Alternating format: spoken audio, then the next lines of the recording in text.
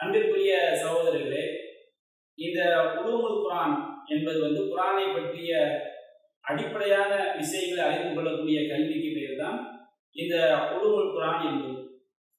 இந்த குர்ஆனை பற்றிய இந்த அடிப்படையான அறிவு இருப்பாங்க, இது மிக மிக அவசியமானது. ஏன்னு சொன்னால், இந்த குர்ஆனை பற்றிய அடிப்படையான அறிவு இல்லாமல், கல்வி இல்லாமல் நாம இந்த குர்ஆனை அணுகினோம் என்று சொன்னார் பல தவறான கருத்துக்கள், எதிர்மறையான எண்ணங்கள் தான் செய்யும் ஏற்படும்.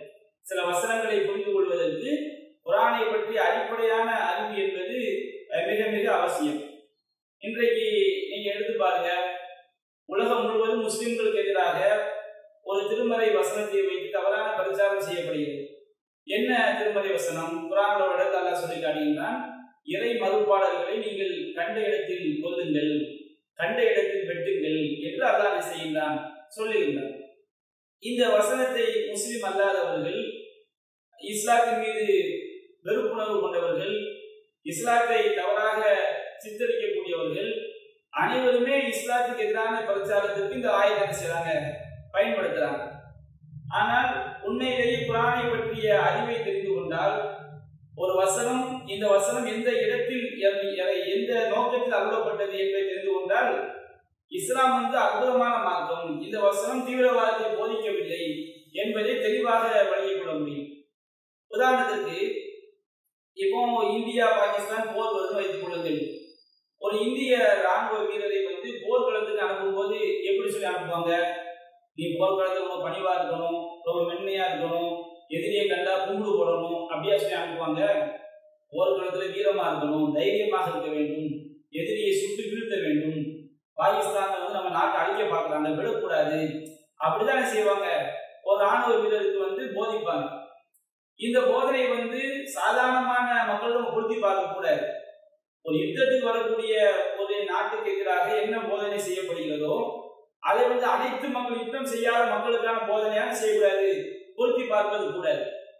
அது போன்றுதான் திருமறை குர்ஆன் என்பது அது குடும்பவியலை பற்றியும் பேசுகிறது, அதுபோன்று அரசியலை பற்றியும் பேசுகிறது, தண்டனை சட்டங்களை பற்றியும் அது பேசுகிறது, பொருளாதாரத்தை பற்றியும் திருமறை குர்ஆன் பேசுகிறது, அதுபோன்று போர்க்களத்திற்கான சட்டங்களை பற்றியும் திருமறை குர்ஆன் பேசுகிறது. நபிகள் நாயகம் ஸல்லல்லாஹு அலைஹி வஸல்லம் அவர்களை விரட்டி அடித்த மக்காவில் வாழ்ந்த இறை மறுப்பாளர்கள், நபிகள் நாயகம் மக்காவிலிருந்து விரட்டி அடிக்கிறாங்க. அவங்களுடைய தொல்லைகள் தாங்க முடியாமல் நபிகள் நாயகம் ஸல்லல்லாஹு அலைஹி வஸல்லம் அவங்க மதீனாவுக்கு வந்துடுறாங்க. மதீனாவிற்கு வந்த பிறகும் முஸ்லிம்களை நிம்மதியாக வாழவிடக்கூடாது என்பதற்காக மக்காவை சார்ந்த இறை மறுப்பாளர்கள் படை திரட்டி வரும் பொழுது, அவர்களோடு யுத்தத்தை சந்திக்கக்கூடிய சூழல் வரும்போது, யார் முஸ்லிம்களுக்கு எதிராக படை திரட்டி வந்தாலும் அந்த மக்களோடு எப்படி போர் செய்ய வேண்டும், போர்க்களத்தில் எப்படி நடந்து கொள்ள வேண்டும் என்பது பற்றிய அந்த விஷயத்தை சொல்லும் பொழுது, அதை பொதுவாக முஸ்லிம் அல்லாத அனைவருக்கும் எதிராக என்ன செய்கிறது, திருமறை குர்ஆன் பேசுகிறது என்று தவறாக பிரச்சாரம் செய்வதை பார்க்கிறோம். அப்ப இன்றைக்கு இஸ்லாத்துடைய எதிரிகள் குர்ஆனை பற்றி தவறாக பிரச்சாரம் செய்வதற்கு என்ன காரணம்? அந்த திருமறை வசனம் எந்த இடத்தில், எந்த நோக்கத்தில் அது அருளப்பட்டது என்பதை தெரியாத காரணத்தினால்தான் அவங்க தவறா பிரச்சாரம் பண்றாங்க. அப்ப நாம் அவர்களுக்கு பதில் சொல்ல வேண்டும் என்றால், அந்த வசனத்தை பற்றிய அறிவு நமக்கு என்ன செய்யணும், இருக்கணும். அப்ப இது போன்று திருமறை குர்ஆன்ல பல்வேறு வசனங்கள் இருக்கிறது. அவற்றினுடைய அது திருமறை குர்ஆனை பற்றிய அடிப்படை அறிவு நமக்கு இல்லை என்று சொன்னால், அந்த வசனங்களுக்கு நம்ம தவறாக பொருள் கொள்ள வேண்டிய நிலைமை என்ன செஞ்சிடும், ஏற்பட்டுவிடும். இன்றைக்கு இஸ்லாமிய சமுதாயத்தை சார்ந்த சில மார்க்க அறிஞர்கள் கூட திருமறை குர்ஆனை எப்படி அணுக வேண்டும் என்ற அறிவு இல்லாமல் அணுகக்கூடிய நேரத்துல தான் பல தவறான வியாக்கியானங்கள், வழிகேடுகள் எல்லாமே அவங்கள்ட்ட வெளிப்படுவதை பார்க்கிறோம். இப்ப திருமறை குர்ஆனை பொறுத்த வரைக்கும் வஹ்தத்துல் வஜூத் ஒரு வழிகட்ட கொள்கை இருக்குது. அந்த வஹ்தத்துல் வஜூத் அவங்க என்ன சொல்றாங்க, எல்லாமே கடவுள், இந்த சட்ட கடவுள், இந்த மைக்கு கடவுள், இந்த லேப்டாப் கடவுள், எல்லாமே காண்பதெல்லாம் கடவுள்ங்கிற கொள்கையை உண்டாக்குனாங்க. இந்த கொள்கையை உண்டாக்குறதுக்கு என்ன காரணம்? ஒரு வசனத்தை எப்படி புரியணுங்கிற அடிப்படை அறிவு அவர்களுக்கு இல்லை. குர்ஆன்ல ஒரு வசனத்தை அல்லாஹ் குறிப்பிடுகின்றான், ஐனமா துவல்லு ஃபஸம்ம வஜ்ஹுல்லாஹ், நீங்கள் எங்கு திரும்பினாலும் அங்கு அல்லாஹ்வுடைய முகம் இருக்கிறது. அப்ப நீங்க எங்க திரும்பினாலும் அங்கு அல்லாஹ்வுடைய முகம் இருக்குன்னா, நான் இங்க திரும்பினா இந்த ஹீரோ அல்லாஹ், இந்த லேப்டாப் அல்லாஹ், இந்த மைக் அல்லாஹ், இந்த மாதிரி தப்பான கொள்கைக்கு வஹ்தத்துல் வஜூத் காண்பதெல்லாம் கடவுள் அப்படிங்கிற கொள்கையை உண்டாக்குறாங்க பாருங்க. எல்லாமே கடவுள் அப்படிங்கிற கொள்கையை உண்டாக்குறதுக்கு என்ன காரணம்? அந்த திருமறை வசனத்தை எப்படி அணுக வேண்டும் என்ற அந்த அறிவு அற்று போனதுனாலதான் இவ்வளவு பயங்கர சிறுக்கான கொள்கைகளை செஞ்சாங்க, உண்டாக்குறாங்க. ஆனா திருமறை குர்ஆன் பல்வேறு வசனங்கள்ல அல்லாஹ் ரப்பல் ஆலமீன் அல்லாஹ் அர்ஷில் இருக்கின்றான், அவனுடைய தோற்றத்தை பற்றி திருமறை குர்ஆன் பேசுகிறது, அவனை போன்று எதுவும் இல்லை என்று பேசுகிறது.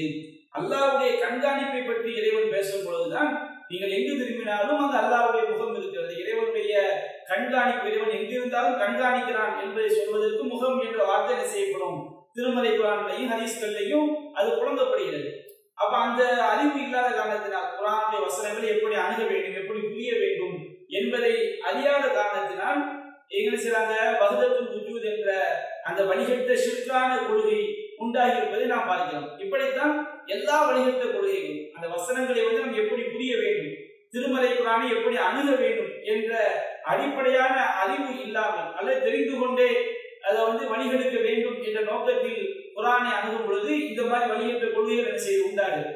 அப்ப இதன் காரணமாகத்தான் குர்ஆனை எப்படி புரிந்து கொள்ள வேண்டும் என்கின்ற இந்த உலூமுல் குர்ஆன் என்ற சப்ஜெக்ட் ரொம்ப ரொம்ப ரொம்ப முக்கியத்துவம் வாய்ந்த ஒரு சப்ஜெக்ட். இந்த சப்ஜெக்ட்ல திருமறை குர்ஆன் நபிகள் நாயகத்துக்கு எப்படி வஹியாக அருளப்பட்டது, வஹி என்றால் என்ன, அதே மாதிரி இந்த திருமறை குர்ஆன் எப்படி இறங்குச்சு, நபிகள் நாயகம் காலத்தில் அது எவ்வாறு பாதுகாக்கப்பட்டது, திருமறை குர்ஆன் நபிகள் நாயகம் காலத்துக்கு பிறகு எப்படி அது தொகுக்கப்பட்டது, திருமறை குர்ஆன் வசனங்கள் இறங்கியதற்கான காரணங்கள் என்ன. எல்லா வசனங்களுக்குமே இறங்கியதற்கான காரணங்கள் கிடையாது. ஆனா அதே நேரத்துல கணிசமான வசனங்கள் ஒரு குறிப்பிட்ட காரணத்தின் கீழ் அது அருளப்பட்டது.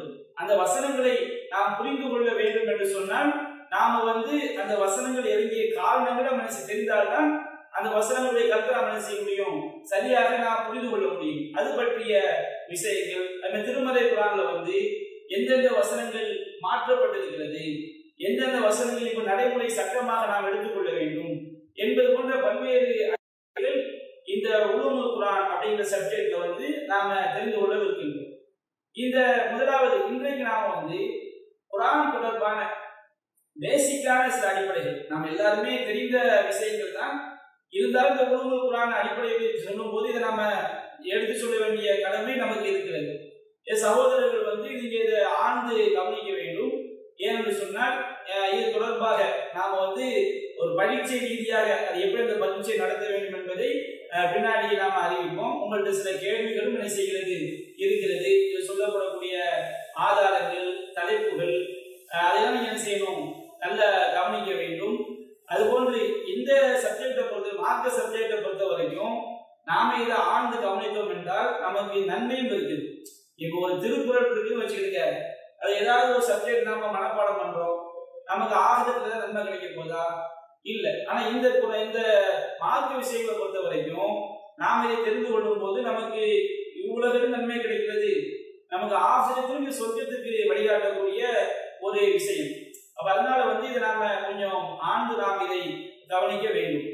அப்ப இந்த திருமறை முதலாவது விஷயம் என்னன்னா, திருமறை குர்ஆன் இது முஸ்லிம்களுக்கு மட்டுமான ஒரு வேதம் கிடையாது. முஸ்லிம்கள் இதை நாம் நம்பி பின்பற்றுகிறோம், இது வேதமாக ஏற்றுக்கொள்கிறோம். ஆனால் இந்த திருமறை குர்ஆன் என்பது அல்லாஹ் உலக மக்கள் அனைவருக்குமான வேதமாகத்தான் அல்லாஹ் தந்திருக்கின்றார். இதை நாம ஆழமாக விளங்கிக் கொள்ள வேண்டும். திருமறை குர்ஆன் என்பது இது முஸ்லிம்களுக்கு மட்டும் உரிய ஒரு வேதம் அல்ல. ஏன்னா குர்ஆன்ல பல வசனங்கள்ல அல்லாஹ் சொல்லும் பொழுது முதல்லின்னாஸ், இது உலக மக்கள் அனைவருக்குமான வேதம் என்று அல்லாஹ் ரப்பல் ஆலமீன் செய்கின்றான், சொல்லி காட்டுகின்றான். இப்ப நபிகள் நாயகம் ஸல்லல்லாஹு அலைஹி வஸல்லம் அவர்களை அல்லாஹ் இறுதி தூதராக அல்லாஹ் அனுப்பியிருக்கின்றார். நபிகள் நாயகத்துக்கு பிறகு இனி ஒரு தூதர் வரப்போவது கிடையாது.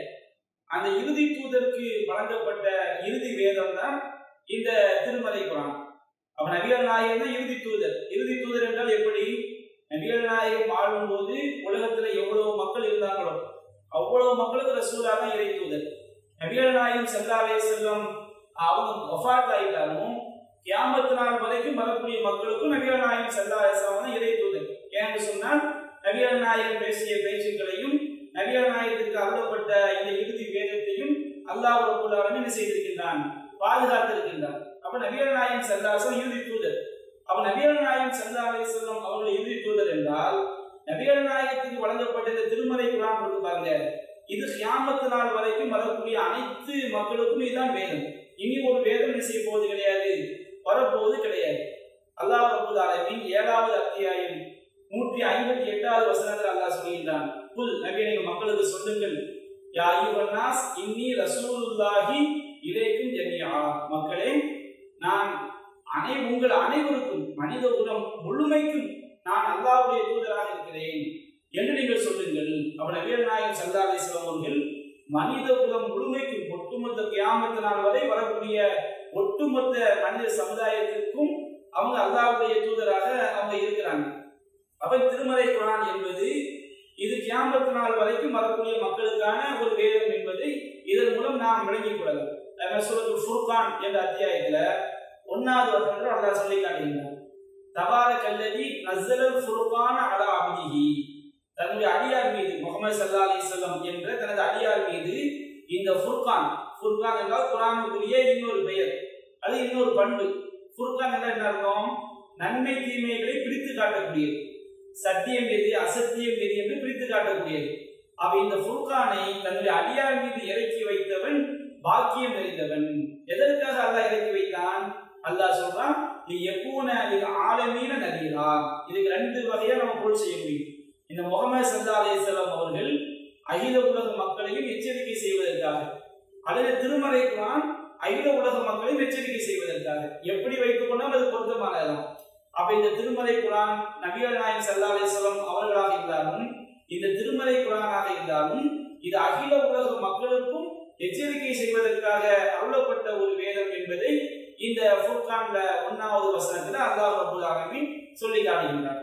அதே போன்று சூரத்துல் அஹ்ஸாப் என்ற அத்தியாயத்தில் 40வது வசனத்தில் அல்லாஹ் கூறுகின்றான், மாகான முஹம்மதுன் அபா அஹதின் ரிஜாலிக்கும், முஹம்மது ஸல்லல்லாஹு அலைஹி வஸல்லம் அவர்கள் உங்களில் ஆண்களில் எவருக்கும் அவர் தந்தையாக இருக்கவில்லை. இந்த வசனம் இறங்கும் போது நபிகள் நாயகம் ஸல்லல்லாஹு அலைஹி வஸல்லம் அவங்களுக்கு ஆண் குழந்தைகள் கிடையாது.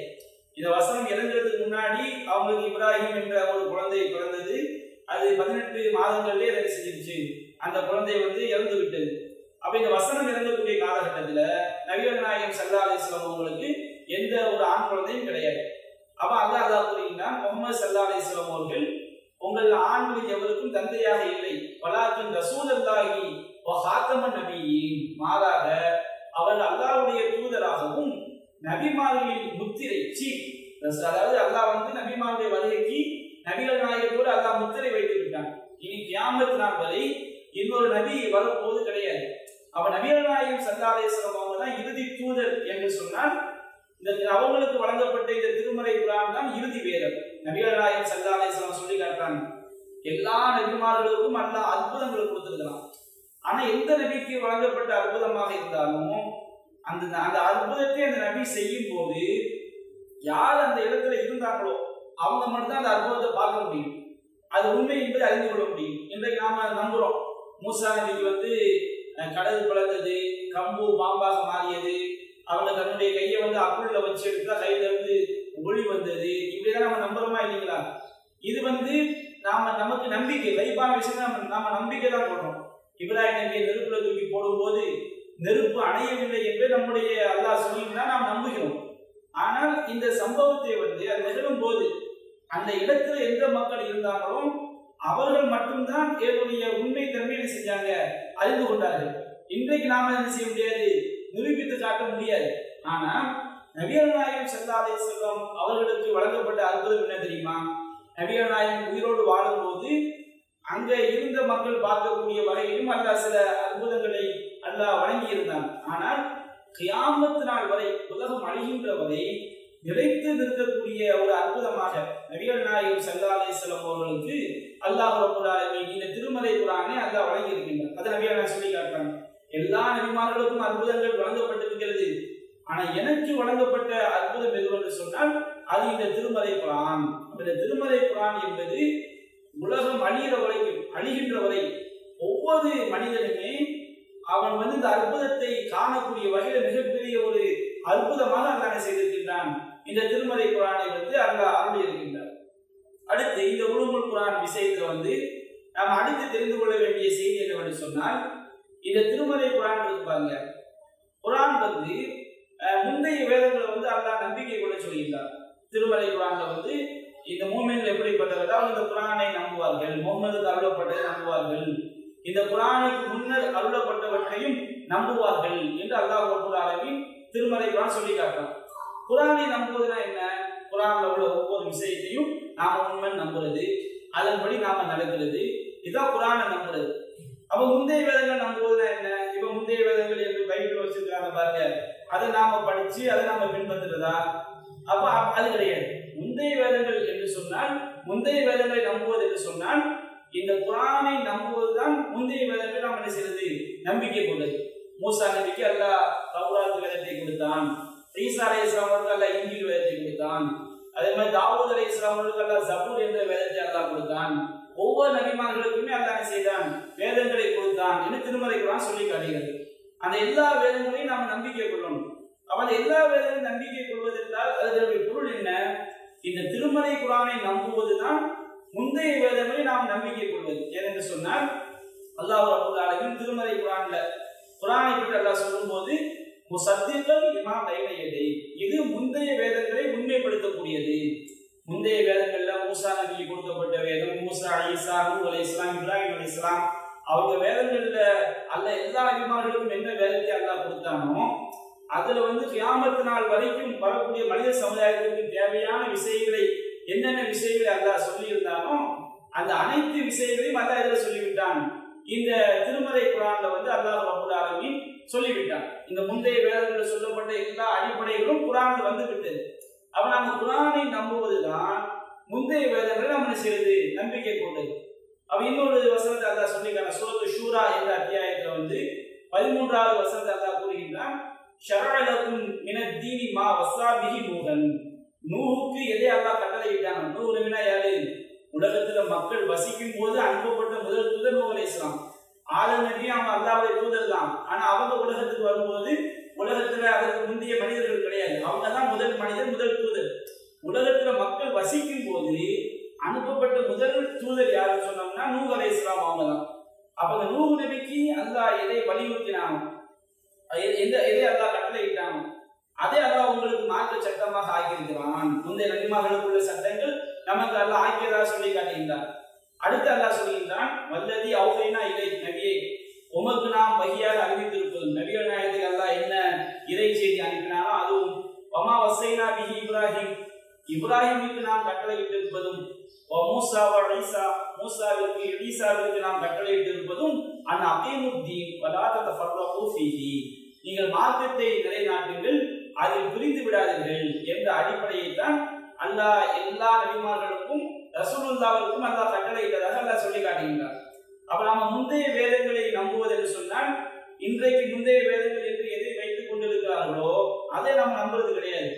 முந்தைய வேதத்திற்கு சொந்தக்காரர்கள் அந்த வேதங்களை மாற்றி விட்டார்கள், மறைத்து விட்டார்கள், அழித்து விட்டார்கள், தங்களுடைய கைகளால் ஒரு நூலை எழுதி வைத்துக் கொண்டு இது இறைவனிடமிருந்து வந்தது என்று பொய் சொன்னார்கள் என்றெல்லாம் குர்ஆன் சொல்லி காட்டுது.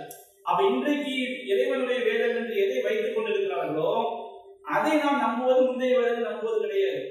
முந்தைய வேதங்களை நம்புவது என்று சொன்னால் இந்த திருமறை குர்ஆனை நம்புவதுதான் நாம் முந்தைய வேதங்களை நம்புவது. இதை நாம் என்ன செய்ய வேண்டும்?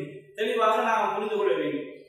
அடுத்து வந்து இப்ப நாம திருமறை குர்ஆன் அல்லாஹ்வுடைய வேதம் என்று நாம் நம்புகிறோம். திருமறை குர்ஆன் உண்மையிலேயே இறைவேதம் தான் என்பதற்கு அறிவு ரீதியிலான எண்ணற்ற சான்றுகள் இந்த குர்ஆனில் செய்கிறது இருக்கிறது. அது நாம பல உரைகளை நாம செவியேற்றிருக்கின்றோம், கேள்விப்பட்டிருக்கின்றோம். அதே நேரத்துல நம்முடைய நம்பிக்கை சார்ந்து இந்த திருமறை குர்ஆன் அல்லாஹ் எவ்வளவு பாதுகாப்பாக இறக்கி வைத்திருக்கின்றான். இந்த திருமறை குர்ஆன் வந்து லவ்ஹுல் மஹ்ஃபூஸ் என்ற அந்த பாதுகாக்கப்பட்ட ஏட்டில் இருந்துச்சு. அந்த ஏட்டில் இருந்து அல்லாஹ் எதை எப்பொழுது இறக்க வேண்டும் என்று நாடுகிறானோ அந்த வசனங்களை வந்து ஜிப்ரீல் என்ற வானவர் மூலமாகத்தான் நபிகள் நாயகம் ஸல்லல்லாஹு அலைஹி வஸல்லம் அவர்களுக்கு அல்லாஹ் இறக்கி வைத்தார். இந்த குர்ஆனை தந்த இறைவன் எப்படிப்பட்டவன் அதை நாம சொல்ல வேண்டிய அவசியம் இல்லை. நம்முடைய வாழ்நாள் முழுவதும் இறைவனுடைய ஆற்றல், வல்லமை, அவனுடைய குணாதிசயங்களை பற்றி நாம் அறிந்து கொண்டே இருக்கிறோம். அவனுக்கு நிகராக எதுவும் இல்லை.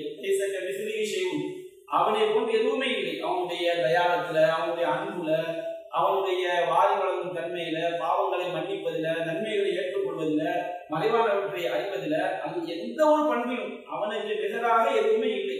வலம் யகுன் லஹு குஃபுவன் அஹத், அவனுக்கு நிகழாக எந்த ஒன்றும் இல்லை. இறைவனுடைய அந்த ஆற்றல் பண்புகளை விட நிறைய அறிந்திருக்கிறது. அப்படிப்பட்ட அந்த இறைவன் தான் இந்த குர்ஆனை அல்லாஹ் நபிகள் நாயகத்துக்கு இறக்கி வைத்தான். இந்த குர்ஆன் வசனங்களை வந்து நபிகள் நாயகத்துக்கு கொண்டு வருவதற்காக அல்லாஹ் தேர்ந்தெடுத்த அந்த வானவர் தான் ஜிப்ரீல்.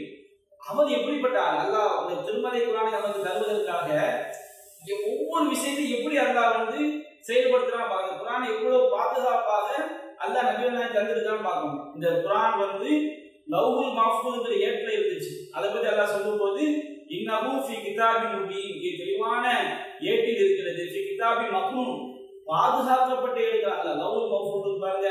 இந்த குர்ஆன் அல்லாஹ் எந்த லவ்ஹுல் மஹ்ஃபூஸ்ல வைத்திருந்தானோ அந்த லவ்ஹுல் மஹ்ஃபூஸ் என்பது சாதாரண ஒரு ஏடு கிடையாது. அதை யாரும் போய் அழிச்சிட முடியாது, அல்ல யாரும் போய் மாற்றம் பண்ணிட முடியாது. அதை பற்றி அல்லாஹ் சொல்லும்போது இந்த குர்ஆன் வந்து பாதுகாக்கப்பட்ட ஏட்டில் இருந்தது. அதே மாதிரி ஃபீ கிதாபின் மக்னூன் லா யமஸ்ஸுஹு இல்லல் முத்தஹ்ஹரூன், அந்த லவ்ஹுல் மஹ்ஃபூஸ் என்ற அந்த பாதுகாக்கப்பட்ட ஏட்டை பரிசுத்தமானவர்களாகிய வானவர்கள் மட்டும்தான் அந்த ஏட்டை போய் தொட முடியும். வேற யாரும் எந்த ஷைத்தானும் போய் செய்ய முடியாது. அந்த லவ்ஹுல் மஹ்ஃபூஸ் ஏட்டவும் தொட முடியாது. அந்த ஏட்டில தான் அல்லாஹ் இந்த குர்ஆனை வைத்திருந்தான். அப்ப இந்த குர்ஆனை வந்து அல்லாஹ் எவ்வளவு பாதுகாப்பான ஒரு ஏட்டில் வைத்திருந்தான். இது நம்ம நம்பிக்கை சார்ந்து திருமலை குர்ஆன் சொல்லக்கூடிய விஷயம். அப்ப அடுத்து வந்து திருமலை குர்ஆன் வைக்கப்பட்டிருந்த அந்த லவ்ஹுல் மஹ்ஃபூஸ் அது பாதுகாக்கப்பட்ட ஒரு ஏடு. சரி, அந்த லவ்ஹுல் மஹ்ஃபூஸ்ல இருந்து அல்லாஹ் இந்த குர்ஆனை கொடுத்து அனுப்பினானே ஜிப்ரீல், அவர் எப்படிப்பட்டவர்? இந்த குர்ஆனை வந்து அல்லாஹ் எவ்வளவு பாதுகாப்பாக இறக்கி வைத்திருக்கிறான். அந்த ஜிப்ரீலை பற்றி அல்லாஹ் சொல்லி காட்டுகிறான். சூரத்து ஷுஆரா என்ற அத்தியாயத்துல 192வது வசனத்துல இருந்து 195வது வசனம் வரைக்கும் அல்லாஹ் சொல்றான். இன்னஹு லதன்ஸீலு ரப்பில் ஆலமீன், இந்த குர்ஆன் வந்து அகில உலகங்களையும் படைத்த இறைவனிடமிருந்து அருளப்பட்டது. சரி, இந்த குர்ஆன் யார் மூலமாக நபிகள் நாயகத்துக்கு அல்லாஹ் அருளினான்?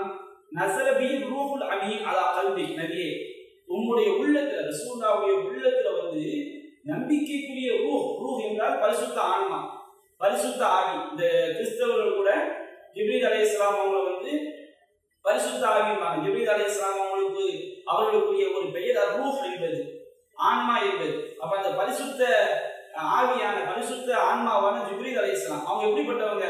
அது அமீன், நம்பிக்கைக்குரியவர். அந்த குர்ஆனை கொண்டு வரும்போது ஒரு வார்த்தையை மாத்திரவோ, ஒரு வார்த்தையை திரிச்சிடவோ, அது எதையும் மறந்துடவோ, அது அவங்கள்ட்ட இருந்து யாரும் அதை பறித்து கொண்டு செல்லவும் முடியாது. அப்படிப்பட்ட நம்பிக்கைக்குரிய ஒரு தூதர் அல்லாஹ் செய்கிறான். இந்த குர்ஆனை கொண்டு வருவதற்கு அல்லாஹ் தேர்ந்தெடுக்கின்றான். நபிகள் நாயகத்துடைய உள்ளத்துல வந்து அதை இறக்குவதற்கு. எதற்காக?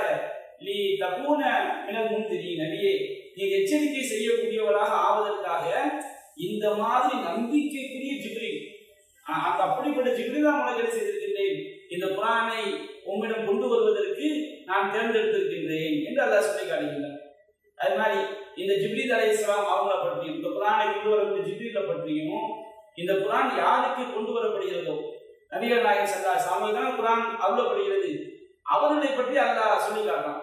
இந்த குர்ஆன் கொண்டு வர எங்க இருக்குது, இந்த குர்ஆனை கொண்டு வரக்கூடியவர் எப்படிப்பட்டவர், இந்த குர்ஆன் யாரிடம் ஒப்படைக்கப்படுகிறது அவர் எப்படிப்பட்டவர், எல்லாமே இந்த குர்ஆன் வந்து மிக நுணுக்கமாக ஒரு வார்த்தை கூட இதுல வந்து தவறிவிடக் கூட என்பதற்காக அல்லாஹ் எப்படி தேர்ந்தெடுத்திருக்கின்றான் என்று நாம் சிந்தித்து பார்க்க வேண்டும். சூரத்து தக்வீர் என்ற அத்தியாயத்துல 19வது வசனத்துல இருந்து 25வது வசனம் வரைக்கும் அல்லாஹ் சொல்றான். முதல்ல அல்லாஹ் ஜிப்ரீல் குர்ஆனை பற்றி அல்லாஹ் சொல்றான். இன்னஹு லகௌலு ரசூலின் கரீம், இந்த குர்ஆன் இருக்குது, இது வந்து இந்த குர்ஆனை கொண்டு சொல்லக்கூடியவர் யார், எப்படிப்பட்டவர்?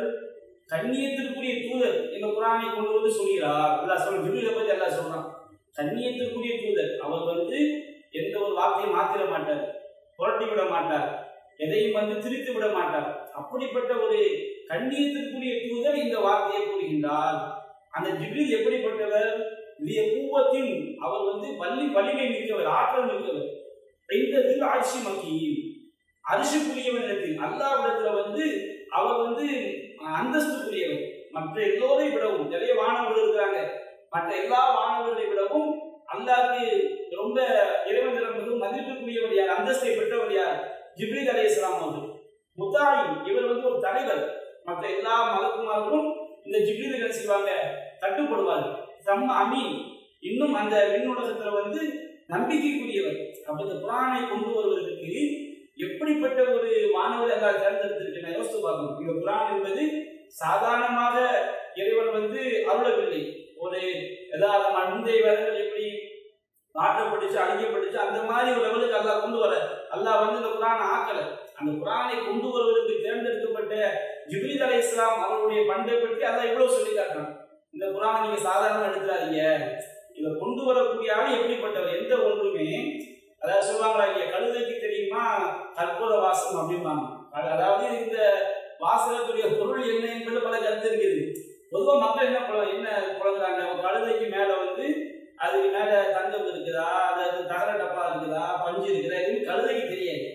அப்போ ஒரு பொருளுடைய மதிப்பு எப்போ வழங்கும், அந்த பொருள் எந்த இடத்துல இருக்குது, யார் அதை கொண்டு வர்றாங்க என்பதை பொறுத்து தான் அந்த பொருளுடைய மதிப்பு வழங்கும். சில கருத்துக்கள் இருக்குது.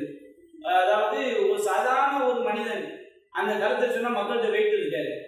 அதையே மக்கள் யார பெரிய அறிஞர் என்று விளங்கி இருக்கிறாங்களோ அவங்கள்ட்ட இருந்து அது வரும்போது அந்த சாதாரண கருத்து கூட ஒரு மதிப்பு மிக்க ரொம்ப ஒரு புத்திசாலித்தனமான கருத்தாக என்பதை நாம் பார்க்கிறோம். அப்போ ஒரு விஷயம் நம்ம அதை கொண்டு வருபவர் எப்படி இருக்கிறார் என்பதை பொறுத்தும் அதனுடைய மதிப்பு இருக்கும். அதாவது மதிப்புக்குரிய ஒரு பொருளை நாம எப்படி கொடுத்து அனுப்புவோம் அதை நாம் செஞ்சு பார்க்கணும். நம்ம வீட்டில் நகைகள் இருக்குது, 1 கோடி ரூபாய் பணம் இருக்குது, இதை ஒரு ஆட்டை கொண்டு போய் கொடுக்கணும்னு வச்சுருங்க, நம்பகம் இல்லாத ஆட்டை அழைச்சி நம்ம கொடுப்போமா? செய்ய மாட்டோம். பணம் என்பது மதிப்பு மிக்கது, நகை என்பது மதிப்பு மிக்கது. அவர் மதிப்பு மிக்கது என்று நமக்கு தெரிவதனால் அதை நாம் கொண்டு போய் கொடுப்பதற்கு, அதை கொடுத்து அனுப்புவதற்கு நாம் எப்படிப்பட்ட ஆளை தேர்ந்தெடுப்போம்? நமக்கு யார் நம்பிக்கைக்குரியவரோ அப்படிப்பட்ட ஒருவரை தான் நம்ம தேர்ந்தெடுப்போம்.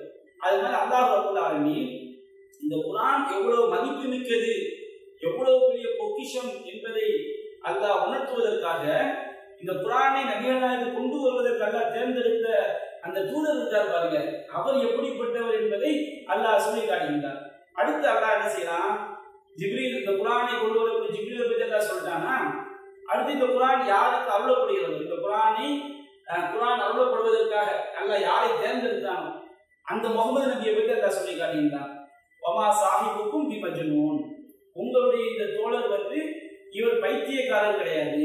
பொதுவாகவே எல்லா மனிதனுக்குமே அவன்கிட்ட மனவியாதி இருக்கும். எல்லா மனிதர்கள்ட்டையுமே குறைந்த அளவு அந்த பைத்தியத்துடைய தன்மை செய்யும் இருக்கும். ஆனால் நபிகள் நாயகம் ஸல்லல்லாஹு அலைஹி வஸல்லம் அவங்கள்ட்ட சாதாரண ஒவ்வொரு மனிதனுக்கும் இருக்கக்கூடிய அந்த பைத்தியத்துடைய தன்மை இருக்கு பாருங்க, அது கூட கடுகளவு யாரும் கிடையாது. நபிகள் நாயகம் ஸல்லல்லாஹு அலைஹி வஸல்லம் அவங்கள்ட்ட கிடையாது. ஒவ்வொரு மனிதனுமே வித்தியாசமான சில செயல்களை செய்வான். அப்போ அது எல்லா மனுஷனுமே தன்மை இருக்குது. எவ்வளோ 13% எவ்வளோ சொல்றாங்க. ஆனால் நபிகள் நாயகம் ஸல்லல்லாஹு அலைஹி வஸல்லம் அவங்களை பற்றி அல்லாஹ் சொல்லும்போது மா சாஹிபுக்கும் பி மஜ்னூன், உங்களுடைய இந்த தோழருக்கு கடுகளவு கூட அணுகளவு கூட என்ன கிடையாது, பைத்தியம் கிடையாது. அரபி மொழியில எதிர்மறை வாக்கியத்துல ஒரு குறிப்பில்லாத பேச்சுகள் வரும்போது கடுகளவு கூட இல்லாம வரும். இப்ப வலம் எக்குன், இப்ப அகதுன் அப்படின்னா ஒருவன் அர்த்தம். வலம் எக்குன் லஹு குஃபுவன் அஹத், எதிர்மறை வாக்கியம், அவனுக்கு நிகராக எந்த ஒருவரும் இல்லை அப்படின்னு சொல்லி முடிஞ்ச எதிர்மறை. இந்த எதிர்மறை வாக்கியத்துல குறிப்பில்லாத ஒரு பெயர்ச்சொல் வரும்போது அது கடுகிலிருந்து மலை வரைக்கும் நிலைநாய், அவனுக்கு நிகராக எந்த ஒருவரும் இல்லை அப்படின்னு அல்லாஹ் சொல்லிக்கிறான். லா இலாஹ இல்லல்லாஹ், அல்லாஹ்வை தவிர எந்த கடவுளும் இல்லை. இலாஹ்னா கடவுள் தான். ஆனா எதிர்மறை வாக்கியத்துல வரும்போது அது எந்த கடவுளும் இல்லைனாய், கடுகளவு அல்லாஹ்வை தவிர எந்த ஒரு கடவுளும் கிடையாது. மனுல இருந்து மலை வரைக்கும் மனித இனத்திலையும் கிடையாது, விலங்கினத்திலையும் கிடையாது, மலக்கினத்திலையும் கிடையாது, ஷைத்தானத்திலையும் கிடையாது, எத்திலையுமே கிடையாது. அல்லாஹ்வை தவிர எந்த கடவுளும் இல்லை. அதே மாதிரி அல்லாஹ் சொல்லி காட்டுறான், மா சாஹிபுக்கும் பி மஜ்னூன், உங்களுடைய தோழர் அவர் பைத்தியக்காரர் கிடையாது. இதனால அல்லாஹ் சொல்லி காட்டும் போது மாபி சாஹிபிக்கும் மின் ஜின்னா, உங்களுடைய தோழருக்கு கடுகளவு கூட பைத்தியம் இல்லை என்று அல்லாஹ் சொல்லி காட்டுகின்றார். அப்ப இந்த குர்ஆனை கொண்டு வருவதற்காக அல்லாஹ் தேர்ந்தெடுத்த நபிகள் நாயகம் இருக்காங்க பாருங்க, அவர்களுக்கு கட்டுகளவு கூட இந்த மன ரீதியான வியாதி எதுவுமே கிடையாது. ஏன்னா மனுஷனை பொழுது அப்படித்தானே, அவனுக்கு ஏதாவது மனவியாதி இருக்குன்னு வச்சுக்கிங்க, ஒன்றை கிடக்க ஒன்றை பேசிக்குவான். நார்மலாக இருக்கும்போது ஒரு விதமாக பேசுவான், மனவியாதி வந்தால் வேற மாதிரி செய்வான், பேசுவான். அப்போ இந்த குர்ஆன் பாதுகாக்கப்பட்ட வேதமாக இருக்க வேண்டும் என்பதற்காக அல்லாஹ் தேர்ந்தெடுத்த நபிகள் நாயகத்தை அல்லாஹ் எப்படி ஆக்கலாம், அவர்களுக்கு கட்டுகளவு கூட மனவியாதி இல்லாத ஒரு தூதராக அல்லாஹ் நபிகள் நாயகத்தை அல்லாஹ் தேர்ந்தெடுக்கின்றான். அதுக்கு அல்லாஹ் சொல்லி காட்டுறான். நபிகள் நாயகத்தை அல்லாஹ் சொல்லும்போது வலகத் ரஆஹு பில் உஃபுகில் முபீன், இந்த முஹம்மது ஸல்லல்லாஹு அலைஹி வஸல்லம் அவர்கள் ஜிப்ரீல் அலைஹிஸ்ஸலாம் அவர்களை தெளிவான அடிவானத்தில் கண்களால் கண்டார்கள். ஜிப்ரீல் அலைஹிஸ்ஸலாம் அவங்களை வந்து அவங்களுடைய சுய தோற்றத்துல ரசூல் ஸல்லல்லாஹு அலைஹி வஸல்லம் அவர்கள் 2 முறை பார்த்திருக்கிறார்கள். அப்ப தெளிவான அடிவானத்தில் கண்களால் கண்டார்கள். இந்த முஹம்மது ஸல்லல்லாஹு அலைஹி வஸல்லம் அவர்கள் அல்லாஹ் சொல்றான் வமா ஹுவ அல் கைபி பிதனீம், இந்த முஹம்மது ஸல்லல்லாஹு அலைஹி வஸல்லம் அவர்கள் மறைவான விஷயங்களில் கஞ்சத்தனம் செய்யக்கூடியவர் அல்ல. அல்லாஹ் எப்படிப்பட்ட ஒரு மனிதரை இந்த குர்ஆனுக்காக அல்லாஹ் தேர்ந்தெடுக்கிறான் பாருங்க. இப்ப நபிகள் நாயகம் ஸல்லல்லாஹு அலைஹி வஸல்லம் அவங்க வந்து மறைவான விஷயங்கள், ஒட்டுமொத்த இஸ்லாமிய மார்க்கமே மறைவான விஷயம் தான். மறைவுனா என்ன அர்த்தம்? நமக்கு தெரியாத விஷயங்கள், நமக்கு மார்க்கம் தொடர்பான எந்த ஒரு விஷயமே மனித குலத்துக்கு தெரியாம தான் இருந்துச்சு.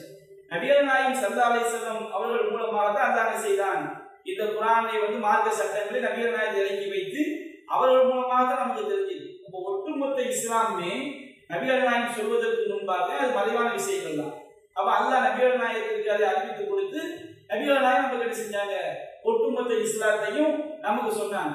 அப்ப அல்லாஹ் ரப்பல் ஆலமீன் சொல்லி காட்டினான், நபிகள் நாயகத்துக்கு இறைவன் புறத்திலிருந்து வரக்கூடிய அந்த இறை செய்தி இருக்கு பாருங்க, இதுல வந்து அவங்க வந்து எந்த ஒன்றையும் கடுகளை கூட மாத்திட மாட்டாங்க, மறைச்சிட மாட்டாங்க, புரட்டிட மாட்டாங்க. அதான் அல்லாஹ் சொல்லி காட்டுறான்.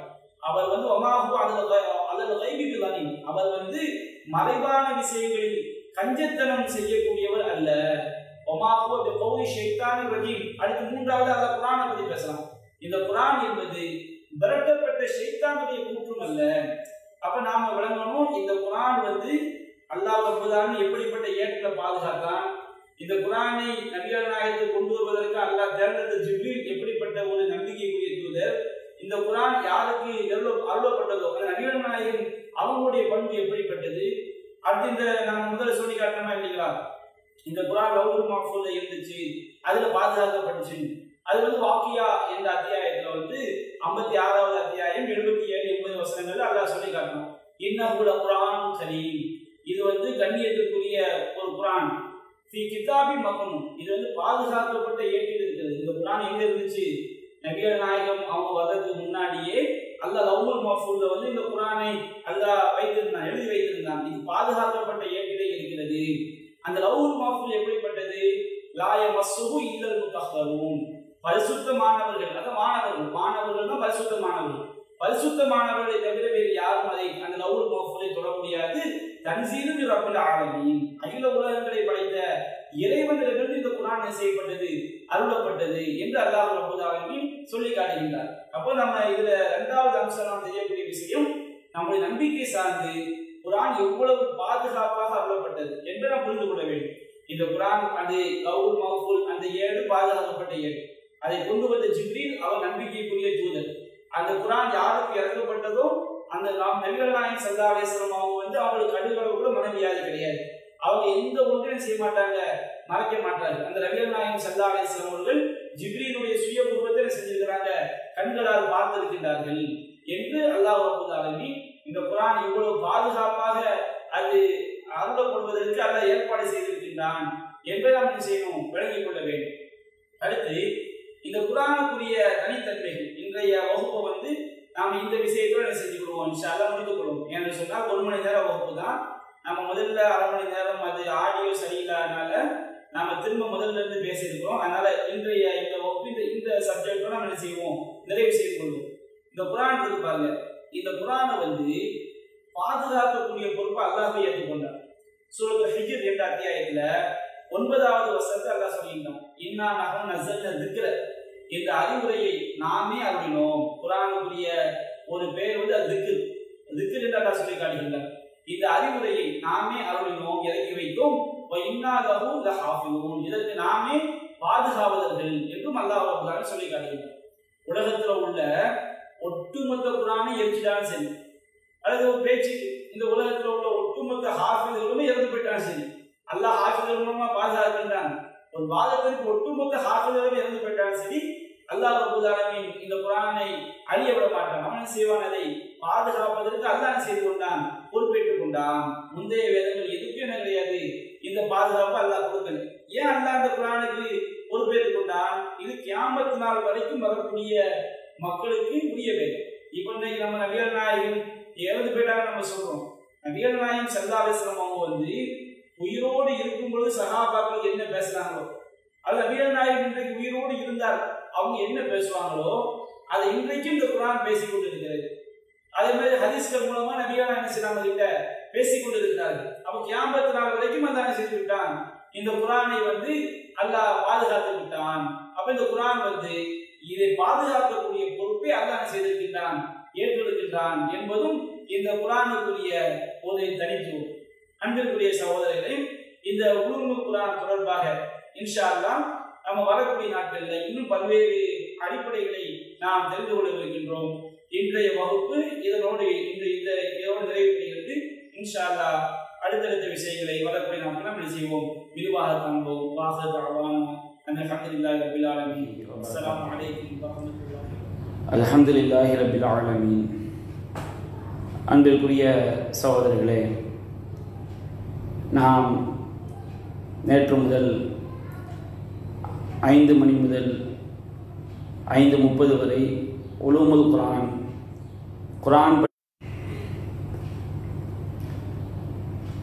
அன்பிற்குரிய சகோதரர்களே,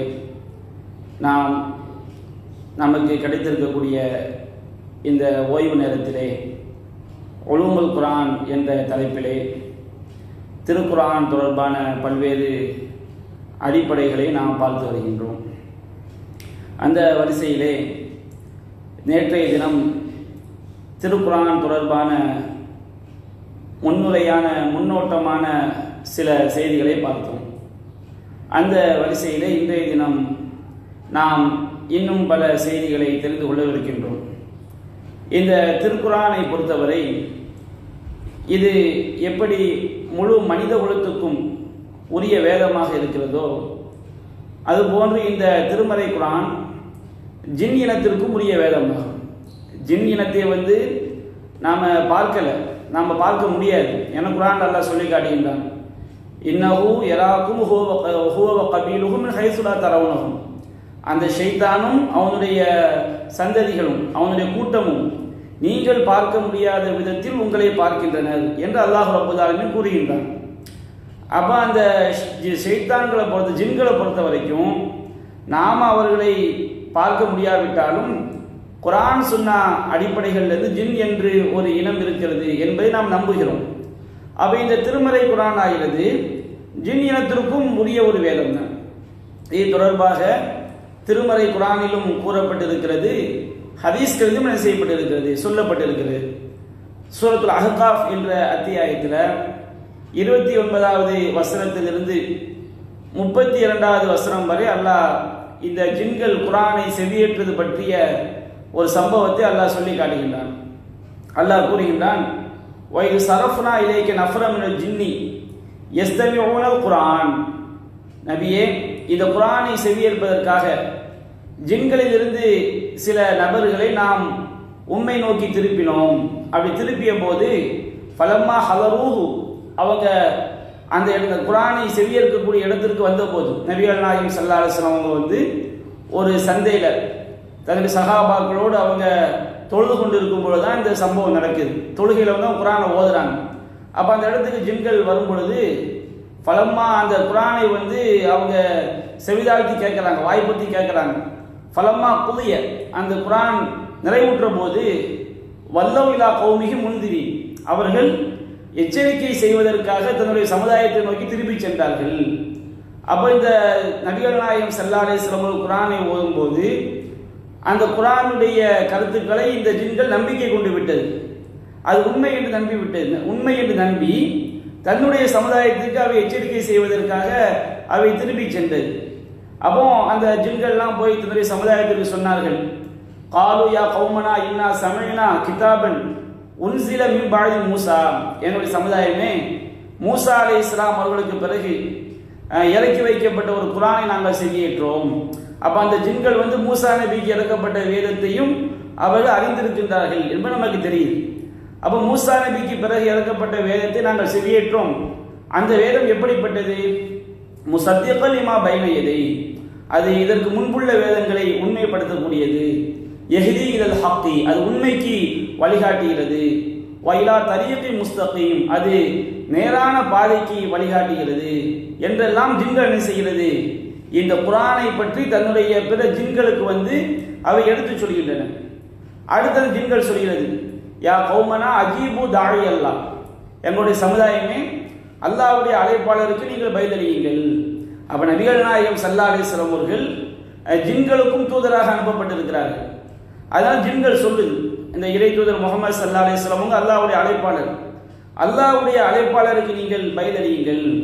அப்ப நபிகள் நாயகம் ஸல்லல்லாஹு அலைஹி வஸல்லம் அவருடைய அந்த அழைப்பு பணியை ஜின்கள் ஏற்றுக்கொள்ள வேண்டும் என்றால் நபிகள் நாயகத்துக்கு இறக்கப்பட்ட குர்ஆனை என்ன செய்யணும், ஜின்கள் ஏற்றுக்கொள்ள வேண்டும். அவை ஏற்றுக்கொண்டிருக்கின்றன என்பதை இந்த வசனங்கள் நமக்கு என்ன செய்கிறது, சொல்லி காட்டுகிறது. அப்ப அந்த ஜின்கள் தான் சொல்லுது, அஜீபு தாழி அல்லாஹ், அல்லாஹ்வுடைய அழைப்பாளருக்கு நீங்கள் பதிலளியுங்கள். வஆமினு பிஹி, அவரை நீங்கள் நம்பிக்கை கொள்ளுங்கள். யஃபிர் லக்கும் மின் ذுனூபிக்கும் வயுஜிர்கும் மின் அஸாபின் அலீம், அவ்வாறு செய்தால் அல்லாஹ் உங்கள் பாவங்களை மன்னிப்பான், துன்புறுத்தும் வேதனைகளிலிருந்து என்ன செய்வான், உங்களை காப்பாற்றுவான். வமல்லா யுஜிப் தாயி அல்லாஹ், அல்லாஹ்வுடைய அழைப்பாளருக்கு யார் பதிலளிக்கவில்லையோ ஃபலைஸ பி முஜிஸின் ஃபில் அர்த், அவர் பூமியிலே வென்றுவிட முடியாது, அவர் பூமியிலே அல்லாஹ்வை இயலாதவனாக ஆக்கிவிட முடியாது. வலைஸ லஹு மின் தூனிஹி அவுலியாவு, அவர்களுக்கு அல்லாஹ்வை தவிர வேறு எந்த பாதுகாவலர்களும் இல்லை. உலாயிக ஃபி லலாலின் முபீன், அவர்கள் தெளிவான வழிகேட்டில் இருக்கிறார்கள் என்று அந்த ஜின்கள் தங்களுடைய சமுதாயங்களுக்கு எடுத்து சொன்ன இந்த விஷயத்தை பற்றி அல்லாஹ் செய்கின்றான், சொல்லி காட்டுகின்றான். அப்ப நாம ஒன்றை புரிந்து கொள்ள வேண்டும், இந்த திருமறை குர்ஆன் என்பது இது மனித குலத்திற்கு மட்டும் உரிய ஒரு வேதம் கிடையாது, ஜின் இனத்திற்கும் இதுதான் உரிய வேதம். பொதுவாக மனித குலத்திற்கென்று குறிப்பான சில சட்டங்கள் குர்ஆன்ல சொல்லப்பட்டிருக்கிறது, அவை ஜின் இனத்துக்கு கிடையாது. அது தவிர கொள்கை சார்ந்து மற்ற எல்லா விஷயங்களிலும் மனிதனுக்கும் ஜின்களுக்கும் உரிய பொதுவான வேதம் தான் என்னது, இந்த திருமறை குர்ஆன் என்ற செய்தியையும் நாம் என்ன செய்ய வேண்டும், இதன் மூலம் தெரிந்து கொள்கின்றோம். அடுத்ததா இந்த குர்ஆனுக்கு அல் குர்ஆன் அப்படின்னு நம்ம பெயர் வச்சிருக்கிறோம் பாருங்க. எல்லாமே குர்ஆனுக்கு நிறைய பெயர்கள் இருந்தாலும் உலகம் முழுவதும் நாம் அந்த குர்ஆனுக்கு என்ன பெயர் அழைக்கிறோம், குர்ஆன் என்ற வார்த்தையை தான் அதற்குரிய பெயராக நாம் சொல்கிறோம். சூரத்துல் ஃபாத்திஹாவிலிருந்து சூரத்துல் நாஸ் வரைக்கும் அந்த அத்தியாயங்களை உடைய அந்த வேதத்திற்கு நாம குர்ஆன் அப்படின்னு சொல்றோம். இந்த குர்ஆன் அப்படிங்கிற வார்த்தைக்கு பொருள் என்ன, இதை நாம் தெரிந்து கொள்ள வேண்டும். இந்த குர்ஆன் அப்படிங்கிற வார்த்தைக்கு என்ன பொருள்னா, குர்ஆன் என்றால் ஓதுதல், படித்தல் அப்படிங்கிற அர்த்தம் இந்த குர்ஆன்ங்கிற வார்த்தைக்கு இருக்குது. ஓதுதல், படித்தல், அந்த செயலுக்குரிய பெயர் தான் பெயர். அந்த குர்ஆன் என்றால் ஓதுதல், அந்த செயலுக்குரிய பெயர். அதுபோன்று ஓதப்படக்கூடியது என்ற அர்த்தம் என்ன செய்யுது, திரும்ப அந்த குர்ஆன்ங்கிற வார்த்தைக்கு இருக்குது. இப்ப இந்த ஓதுதல் அப்படிங்கிற அந்த பொருள்ல இந்த குர்ஆன் என்ற வார்த்தை திருமறை குர்ஆன்ல பயன்படுத்தப்பட்டிருக்கிறது. சூரத்துல் கியாமா என்ற அத்தியாயத்தில் 17வது வசனம் 18வது வசனத்தில் அல்லாஹ் சொல்லி காட்டுகின்றான், இன்ன அலைனா ஜமஅஹு வ குர்ஆனஹு, நபியே இந்த குர்ஆனை ஒன்று சேர்ப்பது என்று சொன்னால் நபிகள் நாயகம் உள்ளத்துல அதை மறக்காமல் பதிய வைப்பது. அப்ப இந்த குர்ஆனை உம்முடைய உள்ளத்தில் ஒன்று சேர்ப்பதும், வ குர்ஆனஹு இதை ஓத வைப்பதும். இந்த இடத்துல குர்ஆனுக்கு என்ன அர்த்தம், ஓத வைத்தல், ஓதுதல். அப்ப இந்த குர்ஆனை உம்முடைய உள்ளத்தில் ஒன்று சேர்ப்பதும் இதை ஓத வைப்பதும் நம்மீது கடமை. நபிகள் நாயகம் உள்ளத்தில் குர்ஆனை பதிய வைக்கிற பொறுப்பையும் அது நபிகள் நாயகம் எடுத்துரைக்கக்கூடிய, ஒரு தடவை கேட்டாலே ரசூலுல்லாஹி உள்ளத்தில் பதியணுமா இல்லையா, உள்ளத்தில் பதிந்தால்தான் நாம் என்ன செய்ய முடியும், அதை தெளிவாக எடுத்துரைக்க முடியும். அப்ப அதை நான் பொறுப்பேற்றுக் கொள்கிறேன் என்று அல்லாஹ் சொல்றான். ஜிப்ரீல் அலைஹிஸ்ஸலாம் அவங்க வஹியை கொண்டு வரும்போது ரசூலுல்லாஹ் என்ன செய்வாங்க, எந்த ஒரு வார்த்தையும் தவறிவிடக் கூடாது என்பதற்காக வேக வேகமா தன்னுடைய நாக்கை அசைப்பார்கள், அந்த உள்ளத்தில் பதிய வேண்டும் என்பதற்காக.